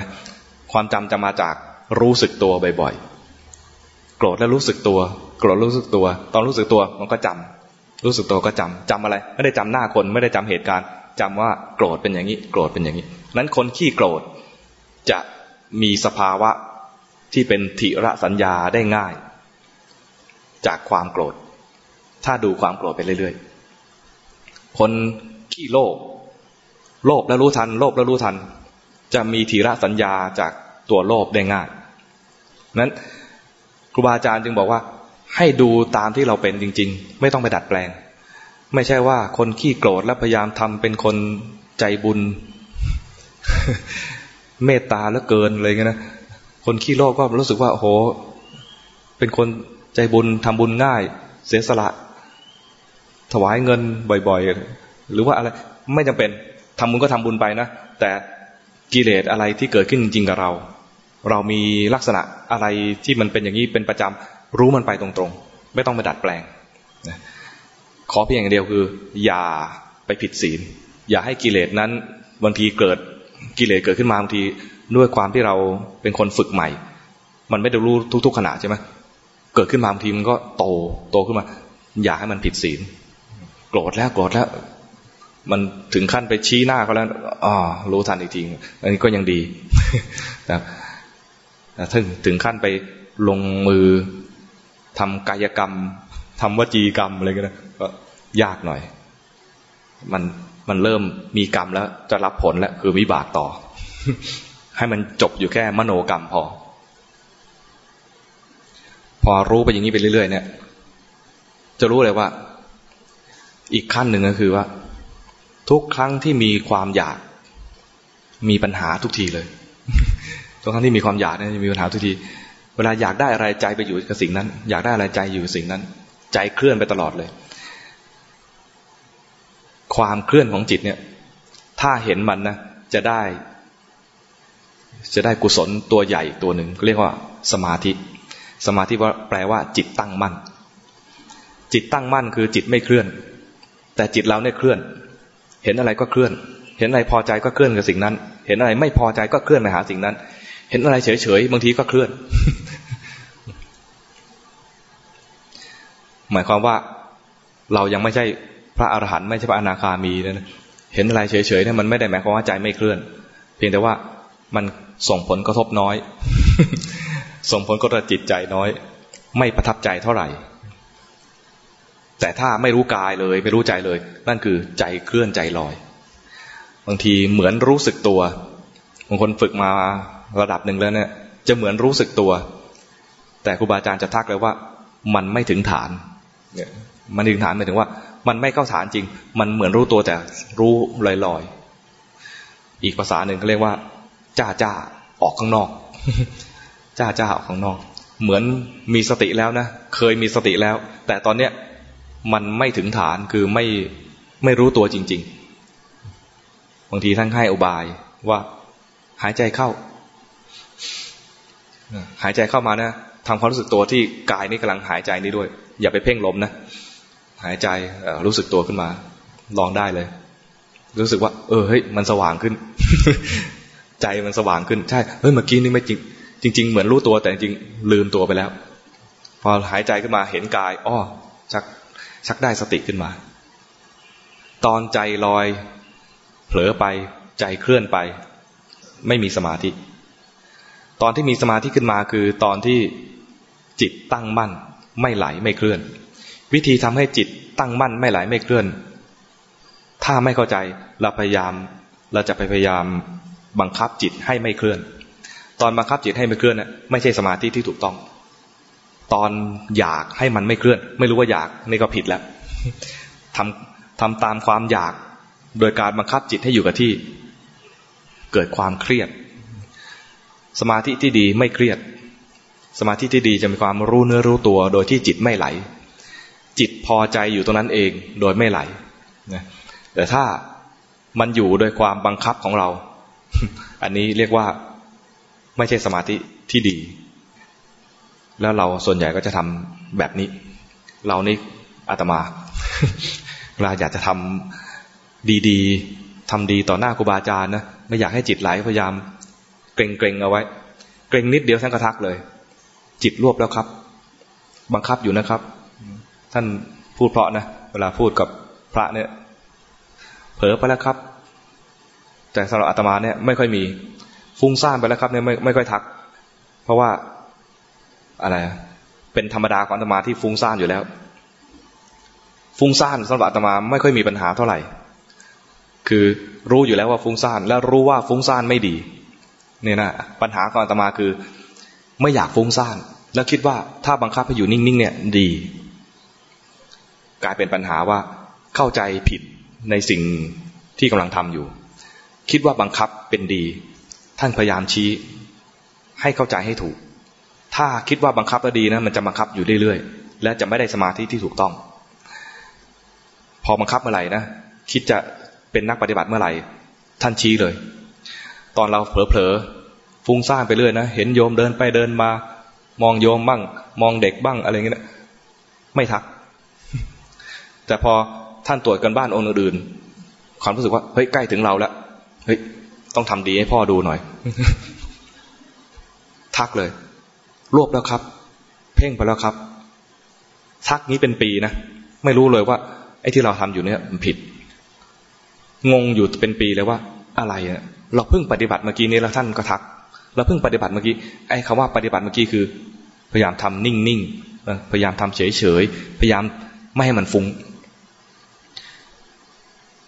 ความเข้าใจผิดตรงที่ว่าบังคับได้ก็ดีบังคับไม่ได้ไม่ดีเนี่ยนะต้องแก้ท่านบอกว่า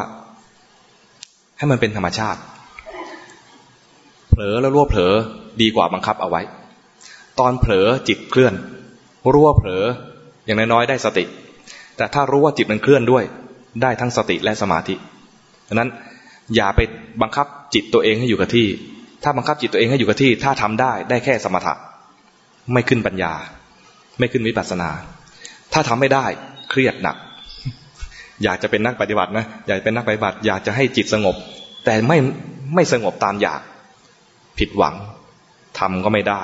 ระหว่างทำก็เครียดทำผิดด้วย ทำถูกแล้วทำไม่ได้ยังดีกว่าใช่ไหมนั้นทำถูกแล้วทำไม่ได้คือทำยังไงให้มันเป็นธรรมชาติอยากสงบรู้ว่าอยากสงบเผลอไปรู้ว่าเผลอไปรู้เผลอไปเรื่อยๆเนี่ยนะอย่าให้มันเผลอไปแล้วลอยๆแล้วรู้ลอยๆตอนเผลอแล้วรู้ว่าเผลอเนี่ยรู้แล้วให้กลับให้มีบ้านไว้หน่อย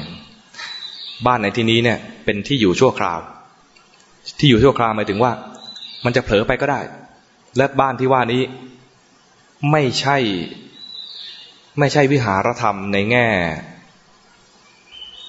ง่ของสติปัฏฐานสี่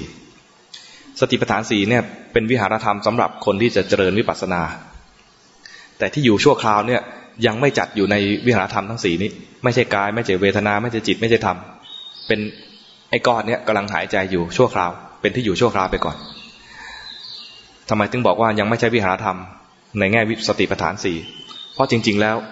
จริตแบบนี้จริตฟุ้งซ่านแบบอาตมาเนี่ยมันเหมาะที่จะดูจิต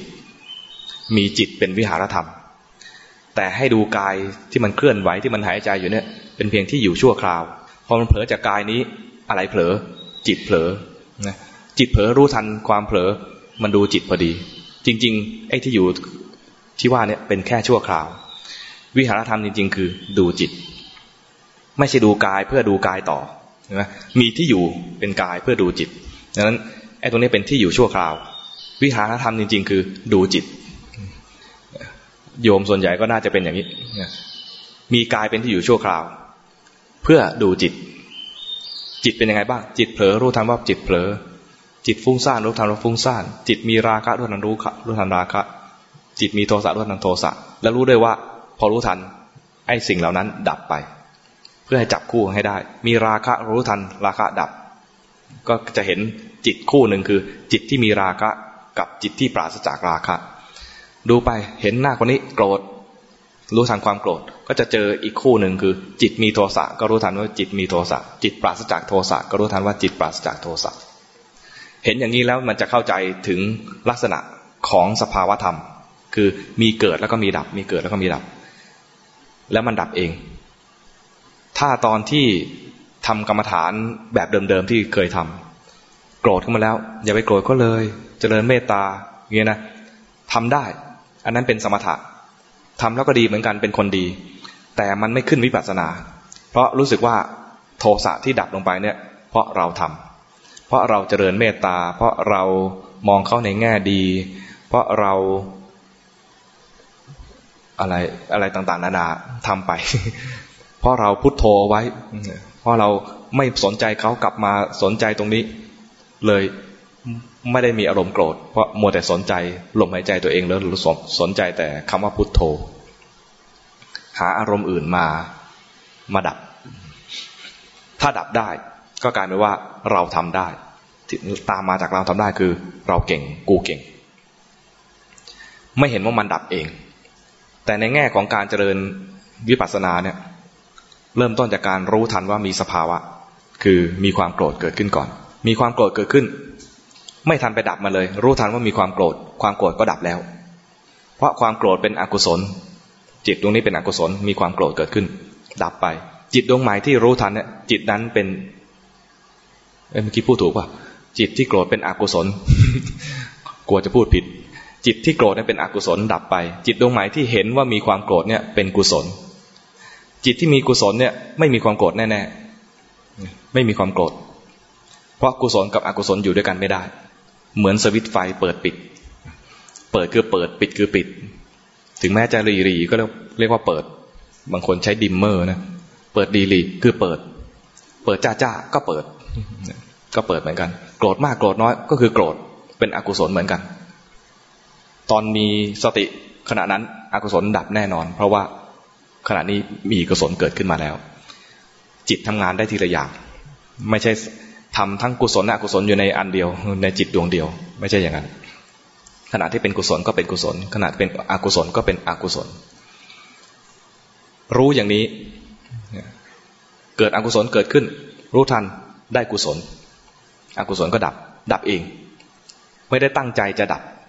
เพียงแค่รู้มันว่าเมื่อกี้มีอะไรเกิดขึ้นเนี่ยจิตที่รู้นี้เป็นกุศลขึ้นมา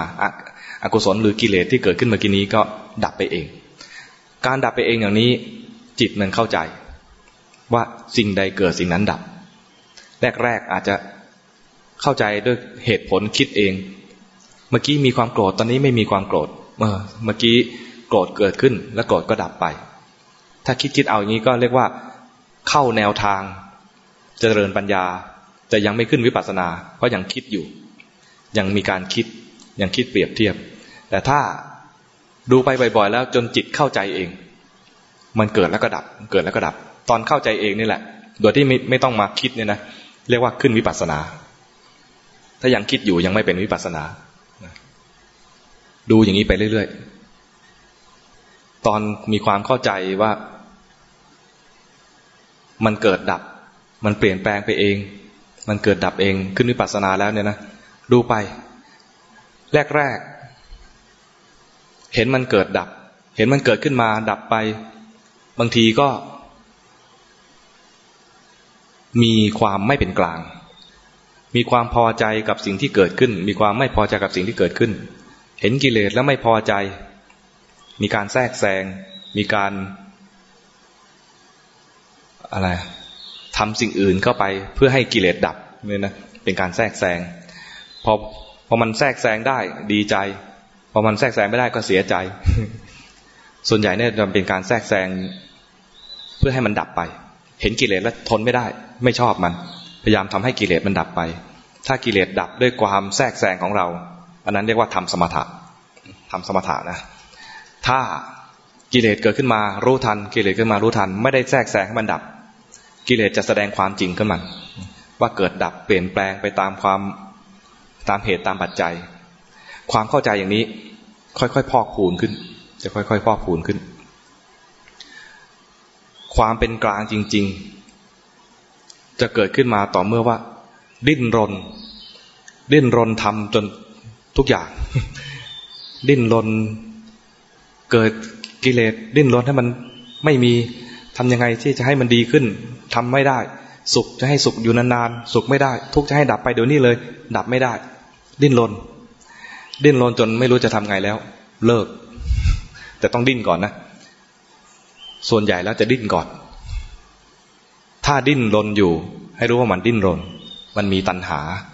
คล้ายๆกับว่าเส้นทางเนี้ยครูบาอาจารย์บอกว่าเป้าหมายอยู่อย่างนี้นะมรรคผลเป็นอย่างนี้อยากได้มรรคผลตอนนั้นผลมันน่าจะดีอย่างนี้ตอนนี้ยังไม่ได้อยากได้ก็ดิ้นรนความดิ้นรนมาจากตัณหา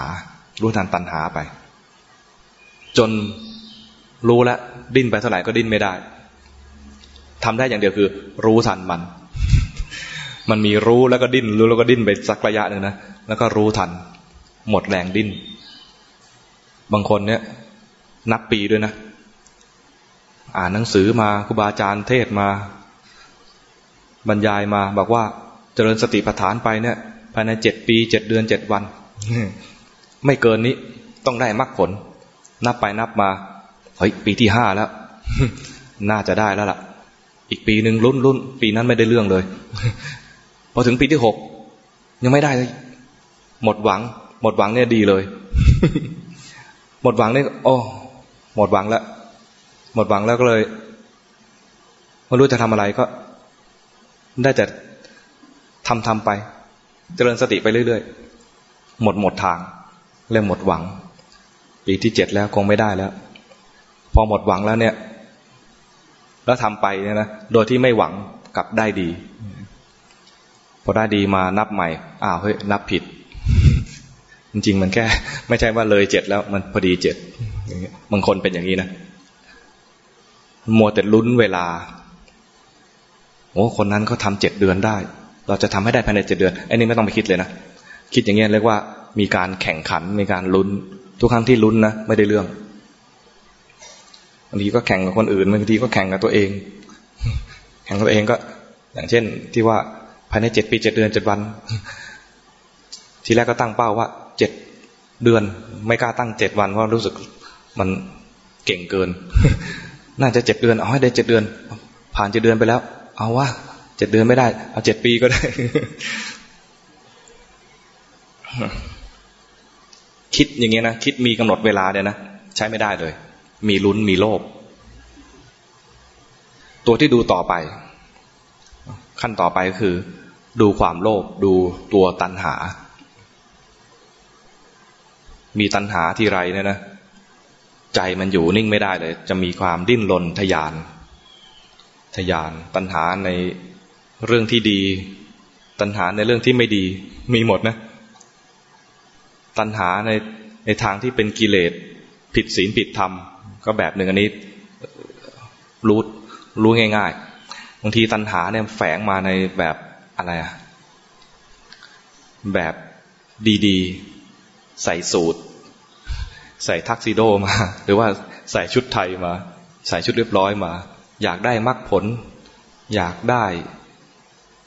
ตาทิพย์อยากได้หูทิพย์อยากได้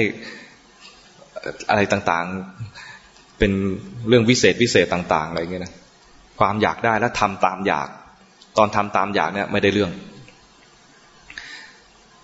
ตัณหามีได้แล้วก็เป็นแรงขับให้เราทำอะไรได้ก็จริงเนี่ยนะแต่อาศัยตัณหามาเพื่อจะให้ได้มรรคผลเนี่ยนะไม่ได้มันได้เฉพาะตอนเริ่มต้นเช่น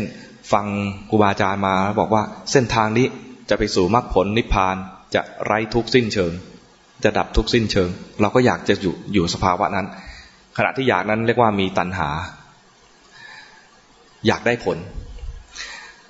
ตอนอยากได้ผลแล้วมัวแต่อยากได้จะนั่งสมาธิก็อยากได้ผลจะเจริญสติก็อยากได้ผลทำอย่างนี้นะไม่ได้เรื่องเลยเรียกว่าเอาตัณหานำหน้าตอนมีตัณหาเนี่ยมันไม่ค่อยอยากทำไอ้สิ่งที่ทำอยู่นี่หรอกมันอยากได้ผลเมื่อไหร่จะได้ประมาณนี้ เมื่อไหร่จะได้หลับตาไปขอให้มันดับไปเลยแล้วก็ลืมตาอีกทีได้มรรคผลเลยเคยคิดอย่างนี้นะ เคยคิดว่านั่งสมาธิไปนะมันหายไปให้กายให้ใจมันหายไปนะรู้ตัวอีกทีแล้วอุทานกับตัวเองว่าสุขจริงหนอสุขจริงหนอ โง่นะคิดอย่างนี้โง่มันไม่ผ่านกระบวนการที่เป็นเหตุเป็นปัจจัยมันอยากได้ผลแต่ไม่ได้ทำเหตุดังนั้นเปลี่ยนตัณหาให้เป็นฉันทะเปลี่ยนตัณหาให้เป็นฉันทะฉันทะคือคล้ายๆตัณหาแปลเป็นไทยแปลว่าอยากเหมือนกันตัณหาก็แปลว่าอยากฉันทะก็แปลว่าอยากแต่ตัณหาเนี่ยอยากได้ผลขี้เกียจทำเหตุแต่ฉันทะเนี่ยรู้ประโยชน์ของการทำเหตุอยากได้ผลเหมือนกันนะแต่รู้ประโยชน์ของการทำเหตุแล้วอยากทำเหตุเข้าใจไหมเหมือนในหลวงรัชกาลที่9อยากให้ประเทศไทยเนี่ยอุดมสมบูรณ์อยากให้ประชาชนของพระองค์เนี่ยมีกินมีใช้พอเพียงต่อการเลี้ยงชีพของแต่ละคนเหมาะสมของแต่ละคนแต่ถ้าท่านอยากอย่างนั้นไม่ได้ทำเหตุก็นั่งอยากอยู่ในพระราชวังแต่ท่าน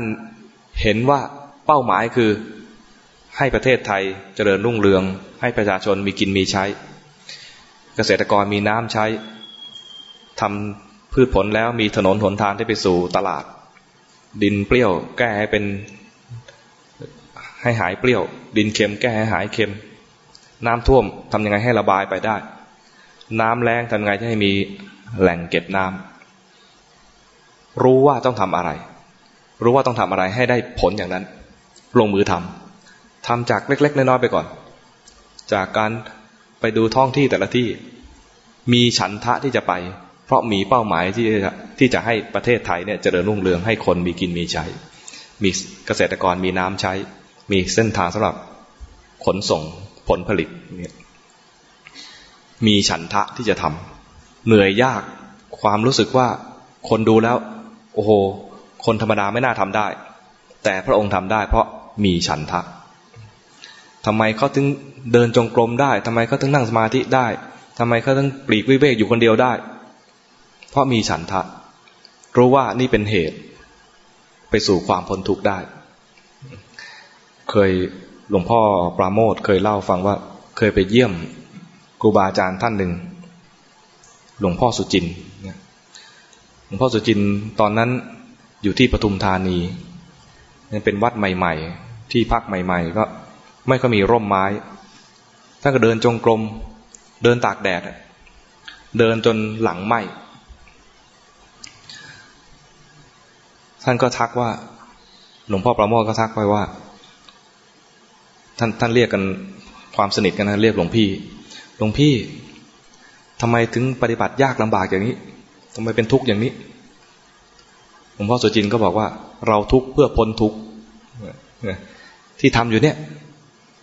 สร้างเหตุอยู่สร้างเหตุสร้างปัจจัยอยู่มีฉันทะที่จะทำที่จะเดินที่จะเจริญกรรมฐานต่อไปก็คือรู้ว่าทำอะไรเพื่ออะไรมีฉันทะที่จะทำเหตุไม่ท้อถอยกับความยากลำบากแดดเผาเนี่ยท่านอาจจะนึกว่ามันเผาได้ไม่เกินชีวิตนี้หรอก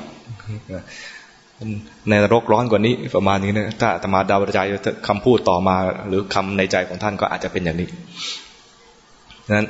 เวลามีฉันทะเนี่ยมันเป็นแรงผลักดันให้ทำอะไรที่เป็นกุศลต่อ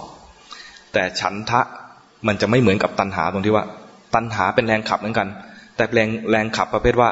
ทำแบบมีเงื่อนไขทำแบบมีเงื่อนไข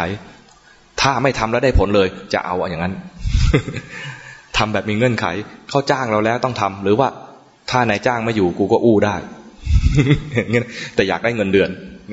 อยากได้เงินเดือนโดยที่ไม่อยากทำงานเนี่ยเป็นพวกตัณหาอยากได้มรรคผลโดยไม่ต้องทำอะไรเลยนี่ตัณหาเหมือนกันฉะนั้นเปลี่ยนตัณหาให้เป็นฉันทะนะฉันทะก็คือทำเหตุของมรรคผลก็คือทำกุศลประกอบกันให้ได้มรรคผล มันอยู่ๆไม่ได้มรรคผลเพราะกุศลยังไม่พอมรรคเนี่ยประกอบด้วยกุศลต่างๆถึง8อย่างด้วยกันมีองค์ประกอบอยู่8อย่างเรียกว่ามรรคมีองค์8มรรคมีมรรคเดียวแต่องค์ประกอบอยู่8อย่างก็เติมไปพยายามทำไปกุศลตัวแรกเลยที่ควรมีก็คือสตินะมันมีอะไรบ้างสัมมาทิฏฐิสัมมาสังกัปปะสัมมากัมมันตะสัมมาอาชีวะสัมมาวาจาจริงๆสัมมาวาจาก่อนนะสัมมาวาจาสัมมากัมมันตะสัมมาอาชีวะสัมมาวายามะสัมมาสติสัมมาสมาธิสิ่งที่เราจะทำได้ง่ายเลยคือสติทำสติให้ได้สัมมาสติขึ้นมาเลยนะคือทำสติจนกระทั่งมันชินแล้วเจริญสติได้เองเป็นอัตโนมัติเรียกว่าเกิดสัมมาสติถ้ายังไม่มีสัมมาสติขึ้นมาตั้งใจทำไปก่อนตั้งใจระลึกตั้งใจรู้สึกตัวไปก่อนรู้สึกตัวว่าขณะนี้มีอะไรเกิดขึ้นในใจเราขณะนี้มีอะไรเกิดขึ้นในใจเราส่วนใหญ่เป็นกิเลสมีราคะมีโทสะมีโมหะเกิดขึ้นคนขี้โกรธดูโกรธบ่อยๆโกรธดูโกรธบ่อยๆมันจะมีความชำนาญในการดูโกรธขึ้นมาจะมีโอกาสที่จะมีอะไรก็เรียกอะไรทิระสัญญาได้ง่ายพอมีทิระสัญญาขึ้นมาแล้วเนี่ยโกรธขึ้นมาเนี่ยไม่ต้องตั้งใจดูเลยมันทำงานเองแล้วจิตมีความคุ้นชินมีความชำนาญในการดูความโกรธปุ๊บรู้ปั๊บไม่ใช่ว่าเจริญสติแล้วมันจะหายโกรธนะเจริญสติทำให้ความโกรธดับไปทันทีที่รู้แต่ถ้าเห็นใหม่มันจะโกรธใหม่เจออีกจะโกรธอีกเจอเหตุการณ์ที่ไม่ชอบใจก็จะโกรธอีกเพราะมันยังไม่ถึงขั้นปัญญาระดับที่ว่าดับความโกรธปัญญาจะดับความโกรธเนี่ยอยู่ขั้นไหนเนาะเหมือนพระอนาคามีเหมือนพระอรหันต์เลยนะเพราะนั้นเราเนี่ยคงยังไม่ใช่มันมีความโกรธอยู่ได้มีเหตุให้โกรธมันก็โกรธมีเหตุให้โกรธมันก็โกรธก็รู้ทางความโกรธไปอย่าผิดศีลพอมีสติขึ้นมาแล้ว ที่ตามมากุศลต่างๆที่จะตามมามันจะค่อยๆตามมานะรู้บ่อยๆรู้ทันกิเลสที่เกิดขึ้นในใจบ่อยๆเนี่ยนะทันทีที่รู้ทันไปเรื่อยๆความเพียรเกิดขึ้นแล้วไม่ขี้เกียจดูความเพียรเนี่ยนะมันไม่ใช่ความเพียรในการเดินมันไม่ใช่ว่านั่งนานๆความเพียรในที่นี้หมายถึงว่ากุศลที่ยังไม่เกิดทำให้เกิดขึ้นนี่เป็นความหมายของความเพียรชอบนะกุศลที่ยังไม่เกิดทำให้เกิดขึ้นกุศลที่เกิดขึ้นแล้วรักษาไว้ได้อกุศลที่ยังไม่เกิดระวังไม่ให้มันเกิดอกุศลที่เกิดขึ้นแล้วละมันไปอันไหนละได้แล้วระวังอย่าให้เกิดอีกทันทีที่เจริญสติเนี่ยนะความเพียรก็มาแล้วสติที่เราเจริญกันอยู่ในรู้สึกตัวกันอยู่เนี่ยส่วนใหญ่เป็นเรื่องของความฟุ้งซ่านเป็นในเรื่องต่างๆฟุ้งซ่านไปเจอคนนี้แล้วเกิดราคะฟุ้งซ่านไปเจอคนนี้แล้วเกิดโทสะเป็นเรื่องของความฟุ้งซ่านจิตไม่อยู่กับเนื้อกับตัวเจอคนนู้นแล้วชอบใจเจอคนนี้แล้วไม่ชอบใจจิตไม่อยู่กับเนื้อกับตัวทันทีที่รู้ทันกลับมารู้สึกตัวอันนี้นะรู้ทันแล้วกลับมารู้สึกตัวความรู้สึกตัวที่ว่าเนี่ยทำให้ทำสมาธิได้ง่ายขึ้นเพราะสมาธิมันตรงข้ามกับความว่าฟุ้งซ่านฟุ้งซ่านจะไม่เกิดสมาธิรู้ทันความฟุ้งซ่านรู้ตัวมาทีนึงรู้ทันความฟุ้งซ่านรู้ตัวมาทีนึงถ้ารู้ทันถึงขนาดที่ว่าจิตไหลเนี่ยยิ่งง่ายเลยเห็นความเคลื่อนของจิตไหลไปทำไมถึงดีเพราะว่าสมาธิแปลว่าจิตตั้งมั่นจิตไม่ไหลพอเห็นจิตไหลไปมันจะได้จิตตั้งมั่นพอดีเหมือนกับที่เราเผลอขาดสติเผลอกับสติไม่อยู่ด้วยกันตอนเผลอคือขาดสติตอนมีสติคือไม่เผลอรู้ทันความเผลอคือได้สติพอดีจิตขณะนี้เผลอรู้ทันเผลอได้สติพอดีสมาธิแปลว่าจิตตั้งมั่นไม่เคลื่อนพอรู้ทันความเคลื่อนได้ตั้งมั่นพอดีเพราะที่เคลื่อนเป็นจิตที่เคลื่อนไปรู้ทันความเคลื่อนรู้จิตตั้งมั่นพอดีแต่วิธีนี้เป็นรู้แบบแวบๆตั้งมั่นแบบแวบๆแต่แวบๆเนี่ยมีค่ามากทำให้จิตมีกำลังที่จะเดินปัญญาต่อทันทีที่เจริญสติมีกุศลพร้อมกันเกิดมาตามกันมาแล้วนะมีสติแล้วมีความเพียรมีสติแล้วได้สมาธิได้ง่ายขึ้นมีสมาธิขึ้นมาแล้วอย่างนี้มันจะเห็นเลยว่าสิ่งทั้งหลายเกิดดับสิ่งทั้งหลายที่เป็นอยู่เนี่ยนะพอมีสมาธิขึ้นมาแรกๆเลยจะเห็นว่ากายกับใจเนี่ยแยกต่างหากจากกันเห็นชัดๆเลยกายทำงานอยู่ใจเป็นคนดูกายเคลื่อนไหวใจเป็นคนดูกวาดอยู่เนี่ยกายก็กวาดไปใจเป็นคนดูเดินไปกายเดินไปมีใจเป็นผู้ดูผู้รู้มีกายกับใจแยกจากกันแค่นี้เนี่ยเกิดปัญญาแล้วเดินปัญญาแล้วเรียกว่าแยกรูปแยกนามแยกรูปแยกนามเห็นเกิดดับเห็นกิเลสเกิดเห็นกิเลสดับเห็นกิเลสเกิดเห็นกิเลสดับนี่ก็มีปัญญาอีกขั้นหนึ่งเห็นความเกิดดับเห็นว่าที่มันเกิดดับเองด้วยนี่นะไม่ใช่ดับไปเพราะว่าเราตั้งใจให้มันดับเกิดดับเองเป็นสภาวะนั้นที่เกิดดับเองของมันเองจริงๆตรงนี้เรียกว่าเกิดปัญญาสัมมาทิฏฐิสัมมาทิฏฐิเกิดขึ้นมาจากสตินะได้ความเพียรได้สมาธิได้สัมมาทิฏฐิขึ้นมาสัมมาสังกัปปะก็ได้จากการที่มีสติสัมมาสังกัปปะแปลว่าดำริชอบหรือคิดชอบพวกชอบคิดให้คิดชอบคิดเนี่ยมันจะคิดสเปะสปะแล้วถ้าคิดไม่ดีมันจะคิดไปในแง่ของกามคุณคิดไปในแง่ของกามคุณคิดไปในแง่ของพยาบาทคิดไปในแง่เบียดเบียนคนอื่นเวลามีราคะถ้าไม่รู้ทันราคะก็จะคิดในแง่ของกามคุณเวลามีโทสะถ้าไม่รู้ทันโทสะจะคิดในแง่ของพยาบาทนี่จะมาตามหลังโทสะนะพยาบาทก็เรียกว่าผูกโกรธคิดวางแผนคิดจะทำร้ายใครนะมันต้องมาจากมีโกรธก่อนแล้วค่อยคิดทำร้ายใช่ไหมพยาบาทนี่ก็คือความดำริที่ตามหลังจากความโกรธส่วนเบียดเบียนมาจากคำว่าอะไรวิหิงสาคิดเบียดเบียนเนี่ยอาจจะมาจากความโกรธก็ได้อาจจะไม่จากความโกรธก็ได้คนตกปลาไม่ได้โกรธปลา นึกออกไหมแต่เบียดเบียนปลาความคิดที่จะไปตกปลาเนี่ยความคิดเบียดเบียนความคิดที่จะไปยึดบ่อน้ำมันประเภทนี้ อันนี้ไม่ได้โทสะเป็นความโลภอยากจะไปยึดบ่อน้ำมันประเทศนี้ทำไงดีสร้างผู้ก่อการร้ายขึ้นมาให้มันโป่นประเทศนี้แล้วไปยึดมันทำทีไปช่วยเหลือทันทีไปบอม จริงๆไปยึดประเทศเขาไปแบ่งประเทศเขาอย่างนี้เป็นต้นตอนที่คิดอยากจะได้ประเทศนี้อยากจะได้บ่อน้ำมันประเทศนี้ไม่ได้โกรธแต่วางแผนไปแล้วความคิดที่จะหลังจากนั้นเบียดเบียนอยากจะได้ของเขาก็เบียดเบียนนั้นคิดอะไรก็ได้ที่ไม่ใช่สามประเภทนี้แล้วคิดให้ตรงกับความคิดที่เป็นมรรคจริงๆเนี่ยคิดอย่างแรกเลยคือคิดในทางเนกขัมมะรู้จักเนกขัมมะไหมเนกขัมมะคือออกจากกามคิดออกจากกามคิดอย่างที่สองคือคิดไม่พยาบาทคิดอะไรก็ได้ที่อย่าไปพยาบาทเขาอย่างที่สามคือคิดไม่เบียดเบียนเมื่อคิดอะไรก็ได้ที่อย่าไปเบียดเขาฉะนั้น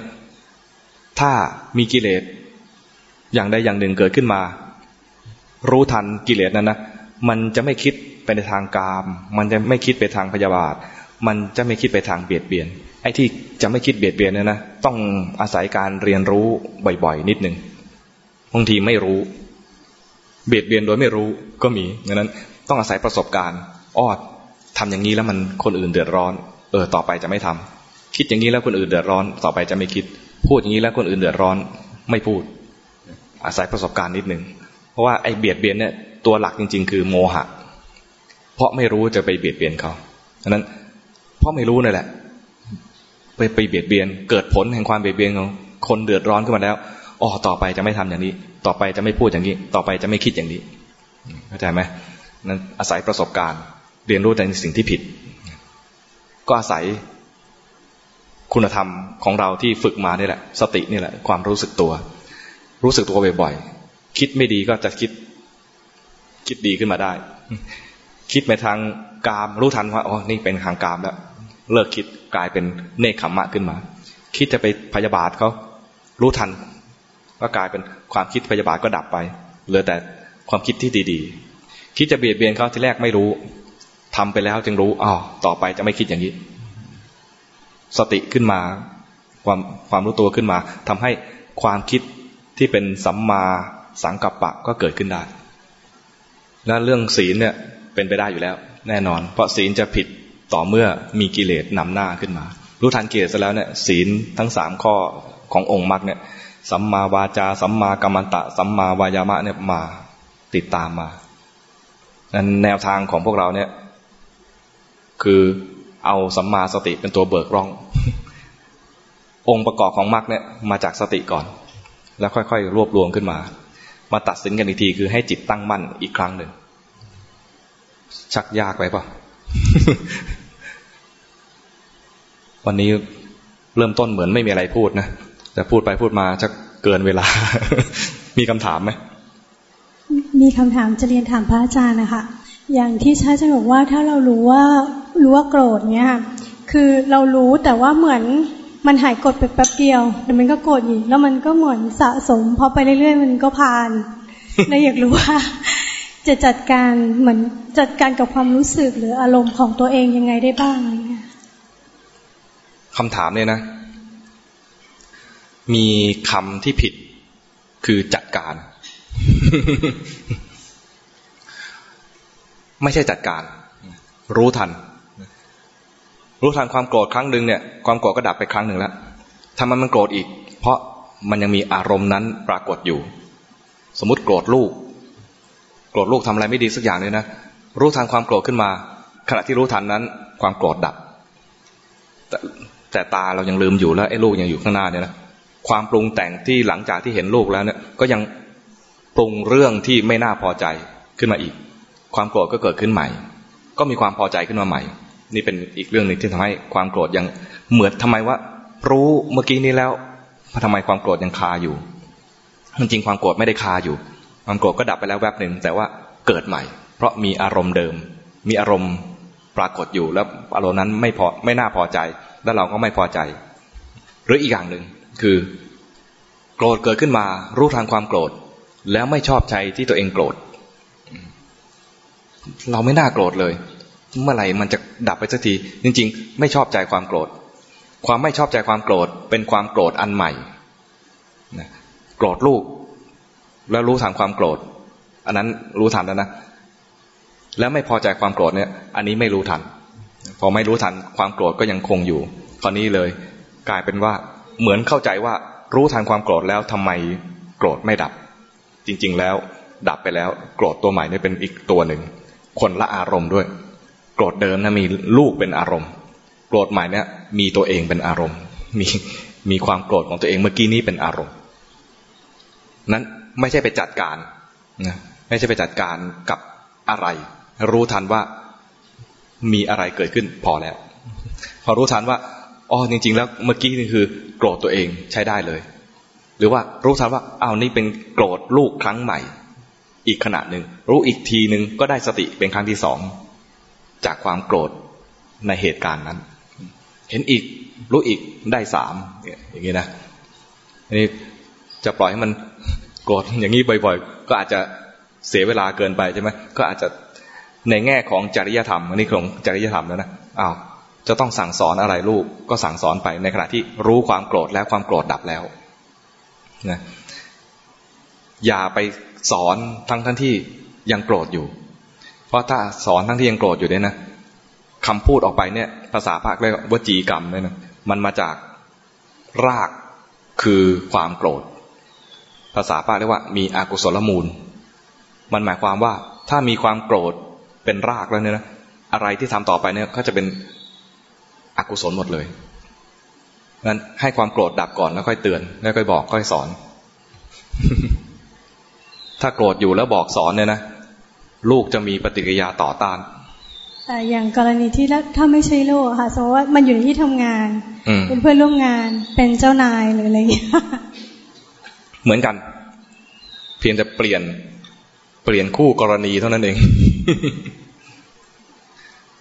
แต่ระหว่างเจ้านายกับลูกเนี่ยอันไหนทำใจยากกว่ากัน ไม่มีลูกอ่ะอ๋องั้นเปรียบยากหลานหลาน ถ้าหลานเนี่ยถ้าหลานกับเจ้านายอันไหนทำใจยากกว่ากันโกรธเจ้านายกับโกรธหลานอันไหนทำใจยากกว่ากันถ้าถามตัวเองนะคะก็จะรู้สึกว่าเจ้านายทำใจยากกว่าเจ้านายมีผลกับชีวิตเรามากกว่า บางคนก็อยู่กับหลานนะนี่ไม่หมายถึงโยมนะบางคนอยู่กับหลานเนี่ยรักหลานนะแต่ก็ทะเลาะกับหลานทุกวันเลยแล้วหลานก็รู้ว่าป้าเนี่ยเขาเป็นป้ารู้ว่าป้าก็ไม่ชอบสิ่งนี้นะแต่ก็ชอบยั่วคล้ายๆกับว่านิสัยก็เป็นอย่างนั้นคนถ้าสำหรับคนนี้คืออยู่กับหลานทำใจยากเพราะรักหลานแต่หลานมันไม่เป็นดังใจไม่ได้ดังใจแต่ถ้าเจ้านายรู้สึกว่าคนนอก กลัวเหมือนกันแต่ว่าไม่มีผลต่ออารมณ์ตัวเองมากเท่ากับหลานเพราะตั้งความหวังเอาไว้กับหลานกับเจ้านายนี่ก็บริษัทเขาช่างเขา ประมาณนี้กับผู้ใหญ่กับน้องกับรุ่นน้องกับอะไรผู้บังคับบัญชากับผู้ใต้บังคับบัญชาการทำใจบางคนก็ยากต่างกันกับผู้บังคับบัญชารู้สึกยอมได้เพราะเขาเป็นผู้ใหญ่แต่กับลูกน้องเนี่ยนะนิดเดียวก็ไม่ได้ รู้สึกว่าทำใจไม่ได้ถ้าลูกน้องหืออะไรขึ้นมา นิดๆหน่อยๆไม่ได้ดังใจ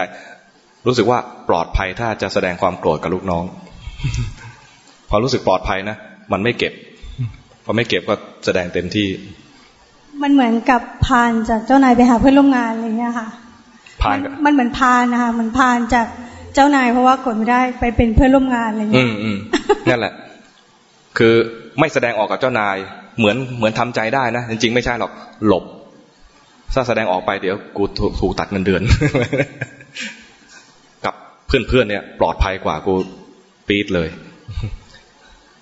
แต่ชัดเจนขึ้นก็คือกับลูกน้องลูกน้องเนี่ยเราแสดงออกไปมันไม่กล้าหือเราเต็มที่เพราะนั้นเวลาที่จะดูนะไม่ใช่ดูตอนแสดงออกแต่ให้ดูตอนความโกรธเกิดไม่ชอบใจรู้ทันความไม่ชอบใจไม่ใช่ดูว่าเพราะไม่แสดงออกแสดงว่าไม่โกรธไม่ใช่อย่างนั้นนะทนได้รับได้ค่าแล้วออกจากห้องมายิงโกรธแล้วให้รู้ทันความโกรธ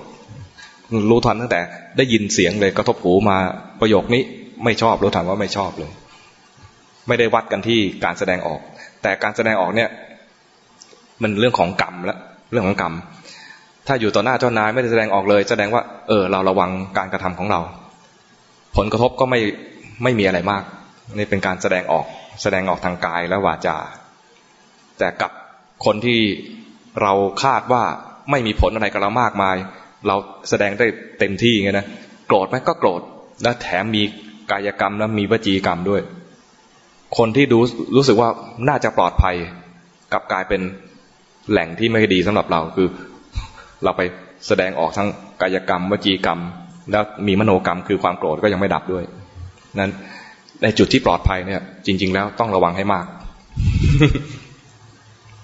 เพราะว่ารู้สึกว่าทำอะไรก็ได้เนี่ยนะอันนี้ประมาทเลยตอนอยู่กับคนที่น่ากลัวจะมีสติได้ง่ายกว่าครูบาอาจารย์สมัยก่อนจึงออกป่าไปเจอช้างเจอเสือเพื่อให้ช้างกับเสือเนี่ยช่วยเตือนสติเวลาเข้าป่าเนี่ยจะมีความระวัง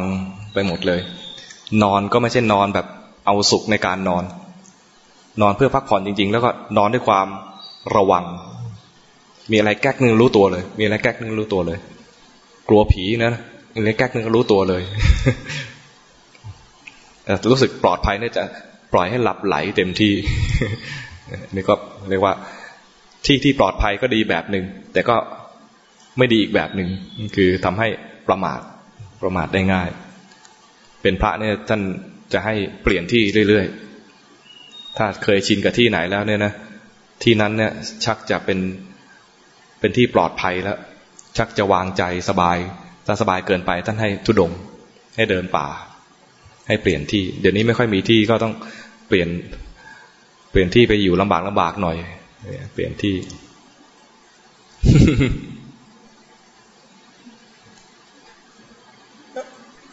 ขอผมก่อนแล้วกันกราบนมัสการพระอาจารย์ครับโลภโกรธหลงเนี่ยคำว่าโลภเนี่ยผมเข้าใจได้โกรธเข้าใจได้แต่คำว่าหลงเนี่ยฟังพระอาจารย์มาหลายครั้งว่าท่านจะใช้ท่านจะสอนว่าลุ่มใช้คำว่าเมื่อลอยคำเนี้ยแต่จริงๆเนี่ยผมตั้งแต่เล็กมาเนี่ยคิดว่าคำว่าหลงก็คือหลงในรูปรสกลิ่นเสียงคือมีความไม่พอเพียงอะไรอย่างเงี้ยจะครับยังสงสัยครับหลงเนี่ยนะ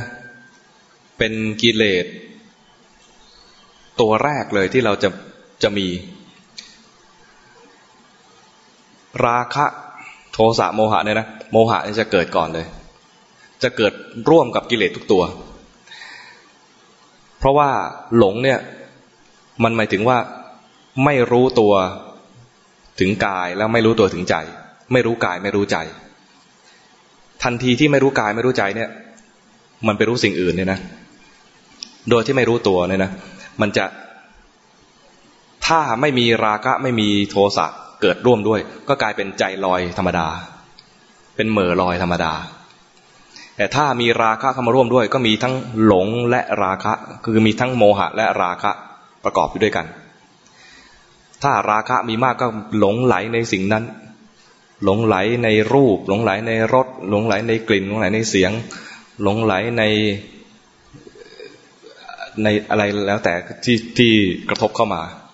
มีอะไรรูปรสกลิ่นเสียงสัมผัสแล้วก็ธรรมารมณ์หลงในธรรมารมณ์ก็มีแบบมีราคะด้วยคิดเพลินไปถ้าราคะเด่นให้ดูที่ราคะท่านไม่ได้ดูที่หลงถ้าราคะเด่นให้ดูที่ราคะ ถ้าราคะไม่เด่นก็จะเหลือแต่หลงก็ดูที่หลงเหมือนกันโทสะจะมีโทสะได้ก็ต้องมีหลงขึ้นมาก่อนคือไม่รู้กายไม่รู้ใจไปรู้สิ่งอื่นแล้วเกิดความไม่พอใจไม่พอใจได้เพราะมีหลงแล้วเนี่ยนะแต่ความเด่นมันอยู่ที่โทสะแล้วนั้นเวลาหลงโกรธจะพูดว่าหลงโกรธก็ได้หรือว่าจะพูดว่าโกรธก็ได้หลงไหลได้ปลื้มในสิ่งนี้เขาชมมาปลื้มใจไม่รู้ตัวนี่ก็หลงละหลงไหลได้ปลื้ม เข้าใจไหมนั่งปลื้มต่อหน้าครูบาอาจารย์เนี่ยนะเหมือนมีปีติเหมือนมีความปลื้มใจเนี่ยนะถ้าไม่รู้ตัวครูบาอาจารย์ก็ชี้เลยไม่ได้เรื่อง นี่หลงไหลได้ปลื้มหลงเหมือนกันมีความปลื้มใจดูเหมือนเป็นกุศลนะความปลื้มใจนั่งปลื้มเหมือนเป็นกุศลแต่หลงคือไม่รู้ตัวไม่รู้ตัวคือกำลังปลื้มอยู่ไม่รู้ว่าปลื้มนี่ก็คือหลงเหมือนกันเข้าใจไหมกราบนมัสการพระอาจารย์นะครับก็อยากจะเรียนถามว่าที่อาจารย์เมื่อกี้พูดว่าเราคือวิหารธรรมนะครับชั่วคราวนะฮะของพระอาจารย์มันคืออะไรข้อหนึ่งนะครับแล้วข้อที่สองอยากเรียนถามว่าถ้าเรารู้ตัวที่จะเกิดขึ้นนะฮะสภาวะธรรมต่างๆที่เกิดขึ้นเนี่ยเราต้องรู้ตัวไปตลอดชีวิตหรือว่ายังไงฮะ ต้องรู้ตัวทีละข้อเดี๋ยวข้อหนึ่งนะครับความจำสั้น ที่ว่าวิหารธรรมชั่วคราวของพระอาจารย์ที่เมื่อกี้พูดนะครับมันคืออะไรถ้าจะพูดให้ไม่สับสนนะอาตมาจะไม่บอกว่าเป็นวิหารธรรมเป็นที่อยู่ชั่วคราวเป็นที่อยู่ชั่วคราวถ้าวิหารธรรมเนี่ยมันจะคนฟังแล้วมันจะเหมือนไปเทียบกับสติปัฏฐานสี่สติปัฏฐานสี่เนี่ยถ้าดูกายเนี่ยภาษาบาลีกายานุปัสสีวิหารติวิหารติคือเป็นวิหารเป็นเครื่องอยู่จึงเรียกว่ามีกายเป็นเครื่องอยู่หรือเป็นวิหารธรรมเวทนานุปัสสีวิหารติมีเวทนาเป็นเครื่องอยู่เป็นวิหารธรรมก็จะมีกายมีเวทนามีจิตมีธรรมสี่อย่างเป็นเครื่องอยู่เป็นวิหารธรรมนี่ถ้าบอกว่าเป็นวิหารธรรมอาตมาเนี่ยจริตแบบนี้ควรจะมีจิตเป็นวิหารธรรมคือดูจิตแต่อยู่ๆให้ดูจิตเลยเนี่ยนะจิตยังไม่มีกำลังพอที่จะดูหรือว่ายังกำลังฟุ้งซ่านอยู่ไม่มีจุดเริ่มต้นก็ควรจะมีจุดที่พักชั่วคราวที่ว่าเป็นที่พักชั่วคราวเพราะว่าไม่ได้เอาจุดนั้นมาเจริญปัญญาเป็นเพียงที่พักเฉยๆอาตมาใช้กายที่กำลังเคลื่อนไหวเนี่ยเป็นที่พักเป็นที่พักชั่วคราวครับจะบอกว่ากับที่อยู่ก็ได้กลับมาดูกายจะเป็นจุดเริ่มต้นเฉยๆคือการหายใจหรือว่าการเคลื่อนไหวเห็นกายหายใจเห็นกายเคลื่อนไหวอ๋อครับแล้วแต่อิริยาบถไหนถ้านั่งอยู่เฉยๆไม่มีอะไรเคลื่อนไหวเลยก็เห็นกายที่กำลังหายใจถ้าเดินอยู่เห็นกายเดินกำลังเคลื่อนไหวมือก็เห็นมือที่เคลื่อนไหวเห็นกายที่เคลื่อนไหวกายเคลื่อนไหวเนี่ยเป็นจุดเริ่มต้นเป็นที่พักชั่วคราวที่จะดูจริงๆที่ให้เกิดปัญญาคือดูจิตจิตเผลอไปรู้ทันว่าจิตเผลอเห็นโยมแล้วเกิดราคะรู้ทันราคะเห็นโยมแล้วเกิดโทสะรู้ทันโทสะนั่งรถไปเจอไฟแดงเกิดโทสะรู้ทันโทสะลุ้นมีโลภรู้ทันว่าโลภลุ้นจะทันไฟเขียวนี่ไหมอะไรนะได้ทันไฟเขียวคันสุดท้ายดีใจได้ไฟแดงคันแรกไม่ชอบใจ ได้ที่หนึ่งนะไม่ชอบ อย่างนี้เป็นต้นฟังอ่านข่าวแล้วเครียดมีไหมเจอข่าวแล้วเครียดได้ไหมเจอข่าวเครียดเช่นน่าจะตามข่าวนี้สักเดือนที่แล้วลุงวิศวกรกับโจม.4 ใช่ไหมตามข่าวนี้เครียดไหมเครียดนะอาตมาเครียดเลยลุงวิศวกรไปอ่านข่าวลุงวิศวกรอายุ50อาตมา54เครียดเลยเครียดนี่เขาต้องเรียกเราแล้วลุงเกินลุงไปซ้ำไปนะ50ก็เรียกลุงแล้วเครียดเนี่ยเครียดอย่างนี้ก็รู้ทันว่าเครียดตามข่าวแล้วเครียดอ่านอะไรขำแล้วขำรู้ทันว่าขำสนุกแต่ไอ้ขำสนุกนั่นไม่ค่อยรู้ตัวจะรู้ตัวตอนที่มีกิเลส ไม่ชอบใจเป็นโทสะชอบใจเป็นราคะเห็นแล้วอยากเห็นอีกราคะแน่นอนเห็นแล้วเหม็นหน้าอันนี้โทสะอย่างนี้นะดูไปจริงๆแล้วก็คือดูจิตแต่ถ้าไม่รู้จะดูอะไรเลยจิตเป็นยังไงก็ไม่รู้กลับที่อยู่ชั่วคราวก่อนเห็นกายแต่เห็นกายตัวเนี้ยไม่ได้เจริญปัญญากับการดูกายเห็นกายเนี่ยก็ยังเห็นเอาไว้แปะไว้ชั่วคราวพอเผลอไปเห็นจิตเผลออย่างนี้นานๆจะเห็นว่ากายเป็นส่วนหนึ่งที่แบบเหมือนหุ่นยนต์เคลื่อนไหวอะไรอย่างเงี้ยนะมาเจริญสติดูกายแล้วเห็นกายแล้วไปเกิดเป็นอะไรเกิดเป็นปัญญาแยกรูปแยกนามอะไรเงี้ยแต่จริงๆมันจะดูจิตมันมาจากดูจิตและแยกรูปแยกนามแต่ถ้าจะดูกายให้เกิดปัญญากับกายเนี่ยนะมันจะเห็นกายและเข้าใจความจริงของกายไปเรื่อยๆเห็นกายเป็นก้อนอะไรสักก้อนหนึ่งแล้วเห็นกายนี่เป็นแค่ที่ประชุมรวมของธาตุสี่อย่างมีดินน้ำลมไฟ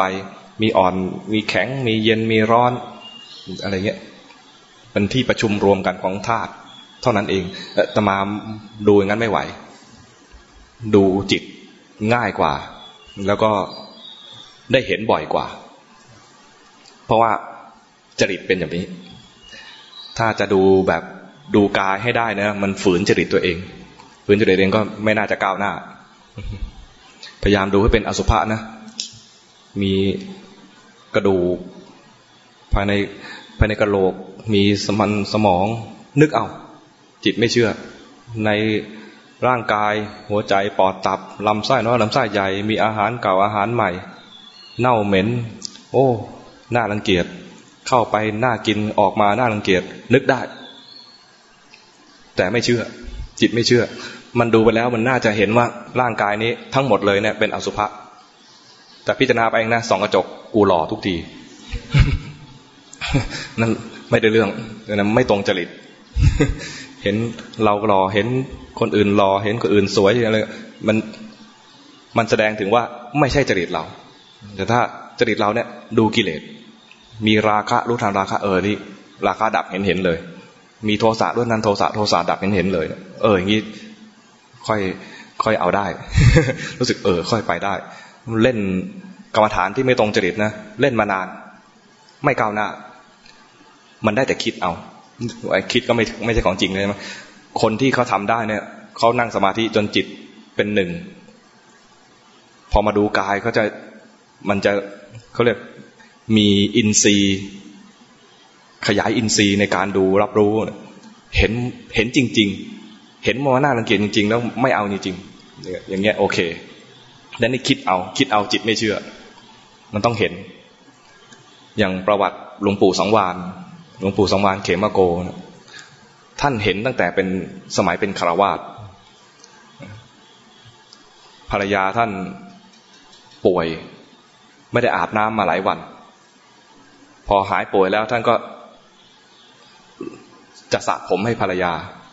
พอน้ำลดลงหัวเท่านั้นเองกลิ่นขึ้นมานั้นอย่าให้ใครสระผมให้เรานะยกเว้นไอ้ร้านมันไม่เป็นไรสระผมให้ภรรยานะกลิ่นขึ้นมาเนี่ยอสุภะเกิดเลยคิดบวชเลย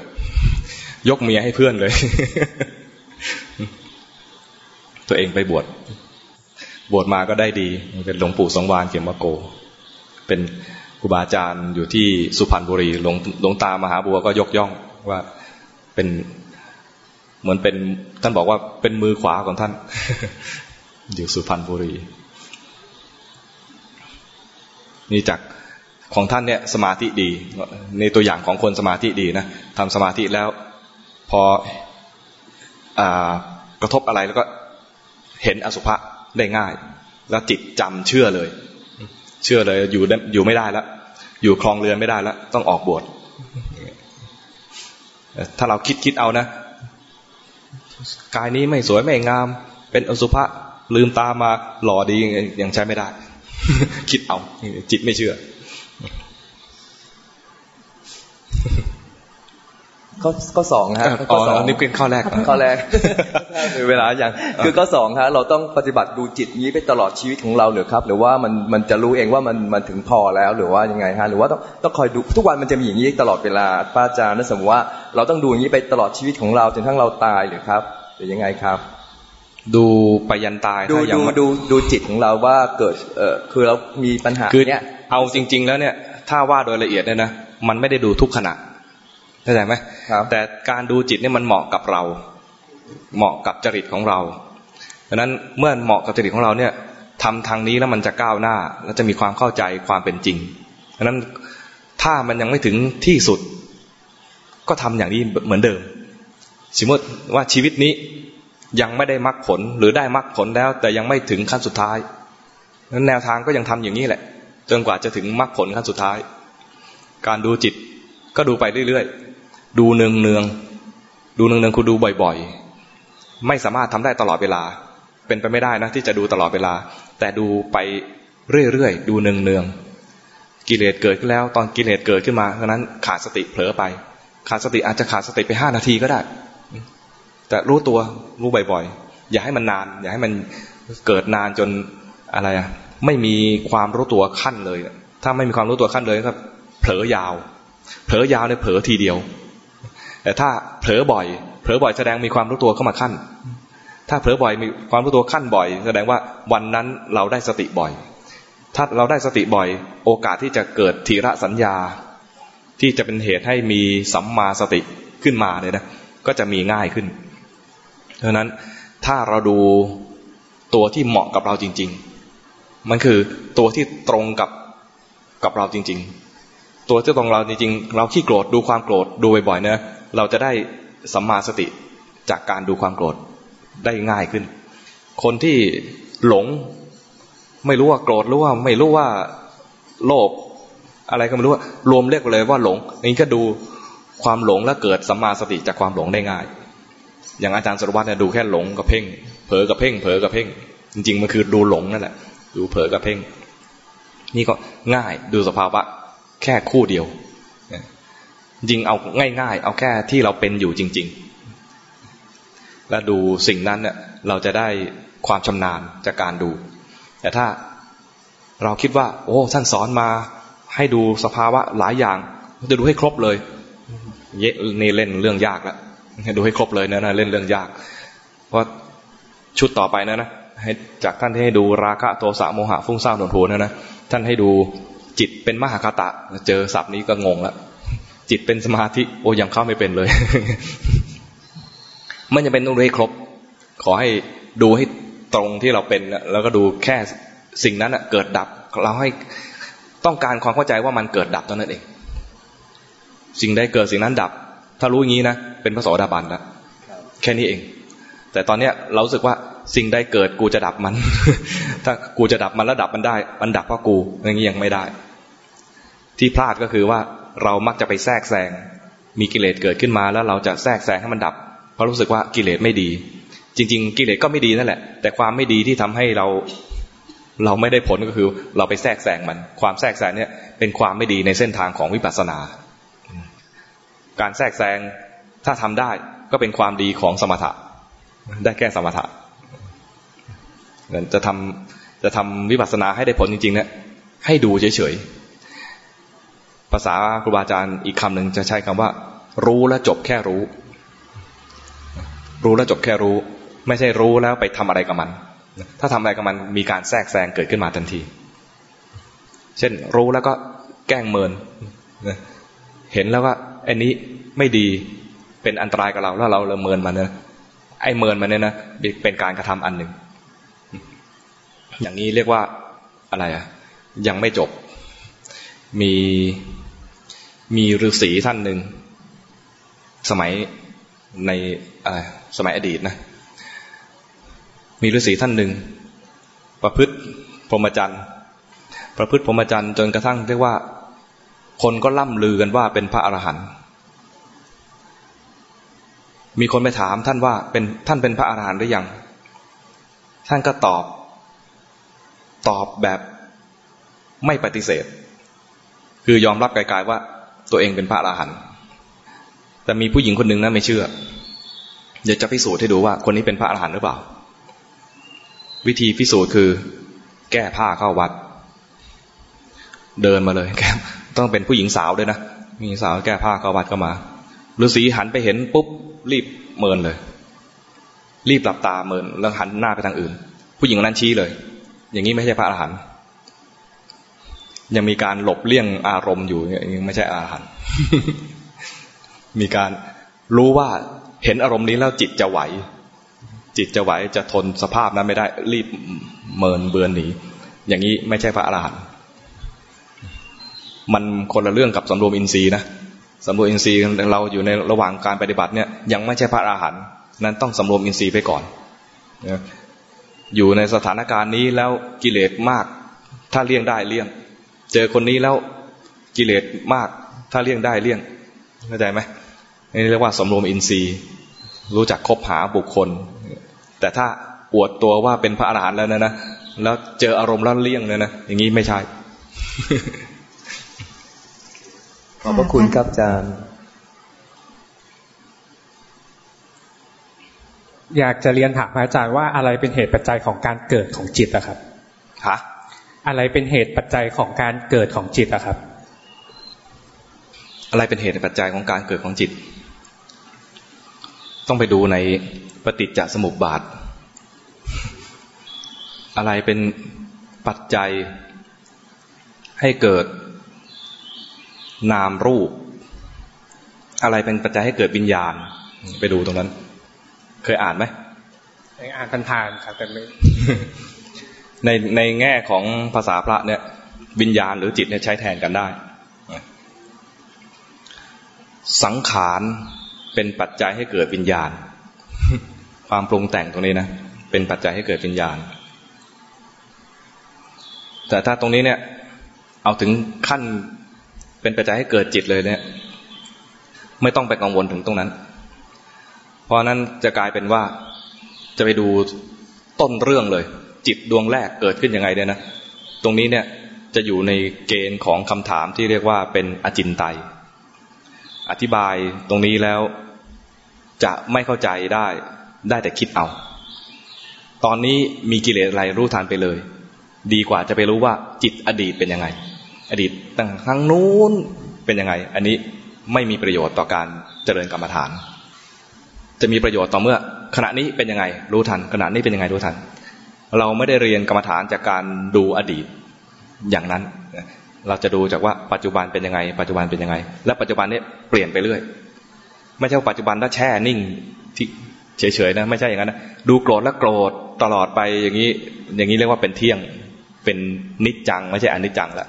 แต่ปัจจุบันจะแสดงความเป็นอนิจจังอยู่ตลอดเวลาเลยเดี๋ยวโกรธ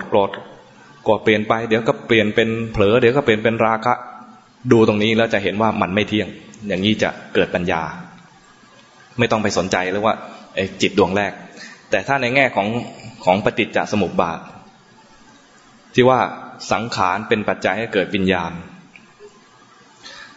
อธิบายง่ายๆว่าความปรุงแต่งเนี่ยจะเป็นปัจจัยให้เกิดความรับรู้เช่นสงสัยว่า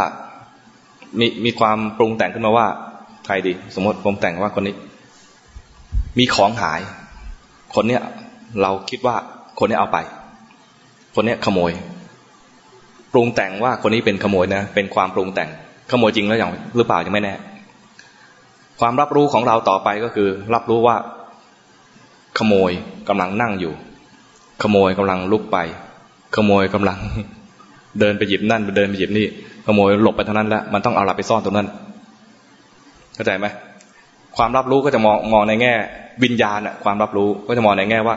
เขามีพิรุธอย่างนั้นเขามีพิรุธอย่างนี้เขาจะทำอันนั้นคือขโมยทำอย่างนั้นขโมยทำอย่างนี้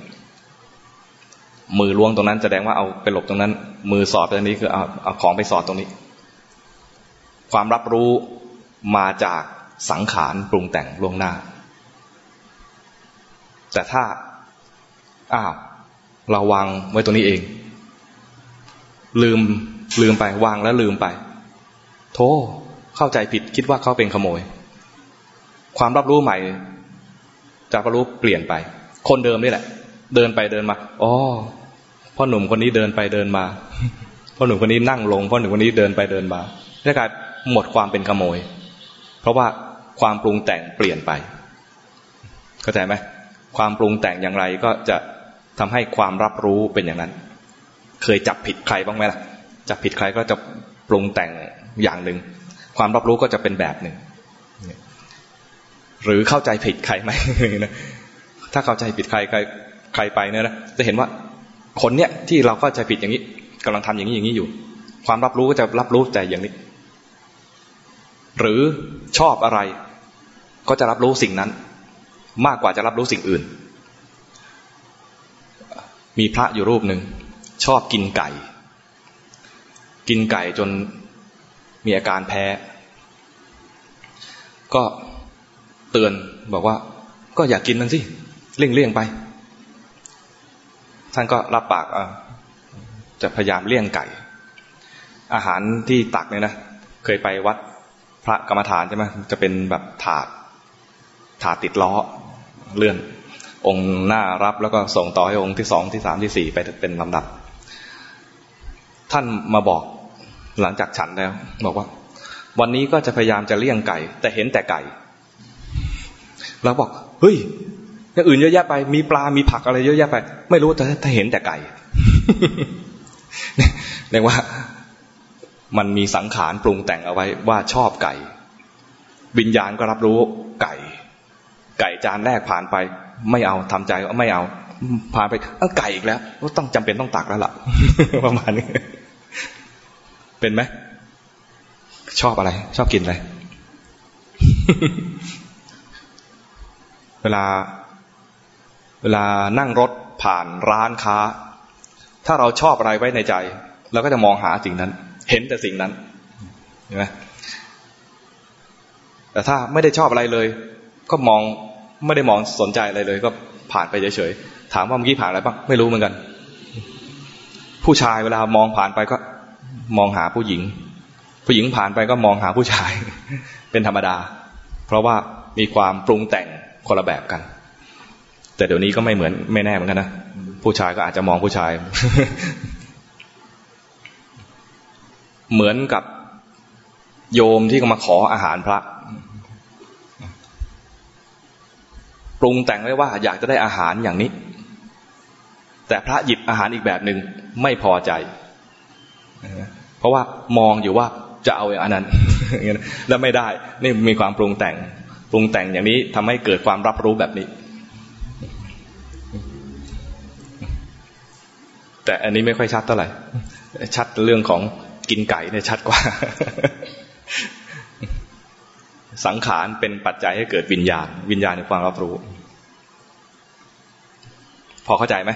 อันนี้ในเรื่องของถ้าในแง่วิปัสสนาในแง่ของปฏิจจสมุปบาทเนี่ยโอเคมองนี้ได้แต่ถ้าถามในแง่ที่ว่าจิตดวงแรกเลยเป็นยังไงไม่ต้องไปถามไม่ต้องไปสนใจจิตปัจจุบันเป็นยังไงให้รู้ปัจจุบันดีกว่าจะเป็นประโยชน์กว่าแล้วก็พระพุทธเจ้าสอนมาเนี่ยไม่ได้สอนเพื่อให้ดูจิตดวงแรกสอนมาเพื่อให้เข้าใจจิตปัจจุบันไปเรื่อยๆเข้าใจจิตปัจจุบันแล้วเข้าใจหมดเลยเตรียมอุทิศส่วนกุศลนะได้มีกุศลแล้วก็ก่อนอื่นก็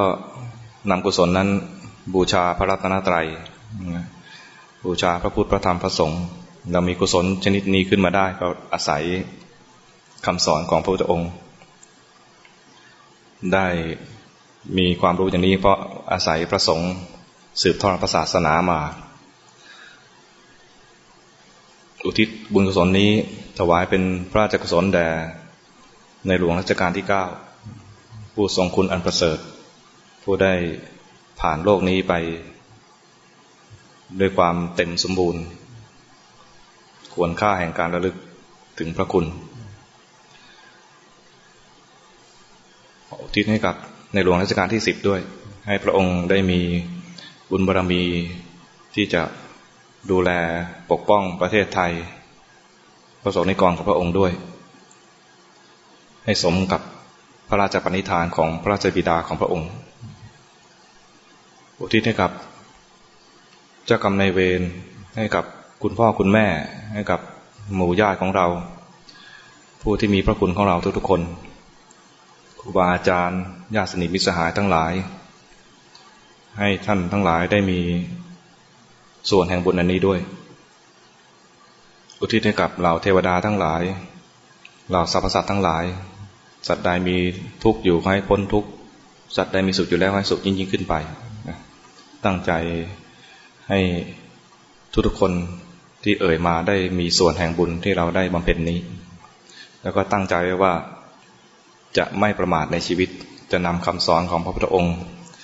มาประพฤติปฏิบัติให้ได้ผลรู้ยิ่งเห็นจริงเพื่อความพ้นทุกข์ของเราทุกๆคนยะถาวาริวหาปุราปริปุเรนติสาครังเอวเมวะอิโตตินังเปตานังอุปกัปปติอิจิตังปฏิตังตุมหังกิปเมวะสมิจจตุสัพเพปุเรนตุสังกปาจันโทปนรโสยถามณิโชติรโสยถาสัพพิติโยวิวัชชันตุสัพพโรโควินัสตุมาเตปวัตวันตรายโยสุขีทีกายุโกภวะอภิวาทนาสิริสนิจังวุธาปจายโนจัตตารโอธรรมาวัฏันติอายุวันโนสุขังภะลังสาธุ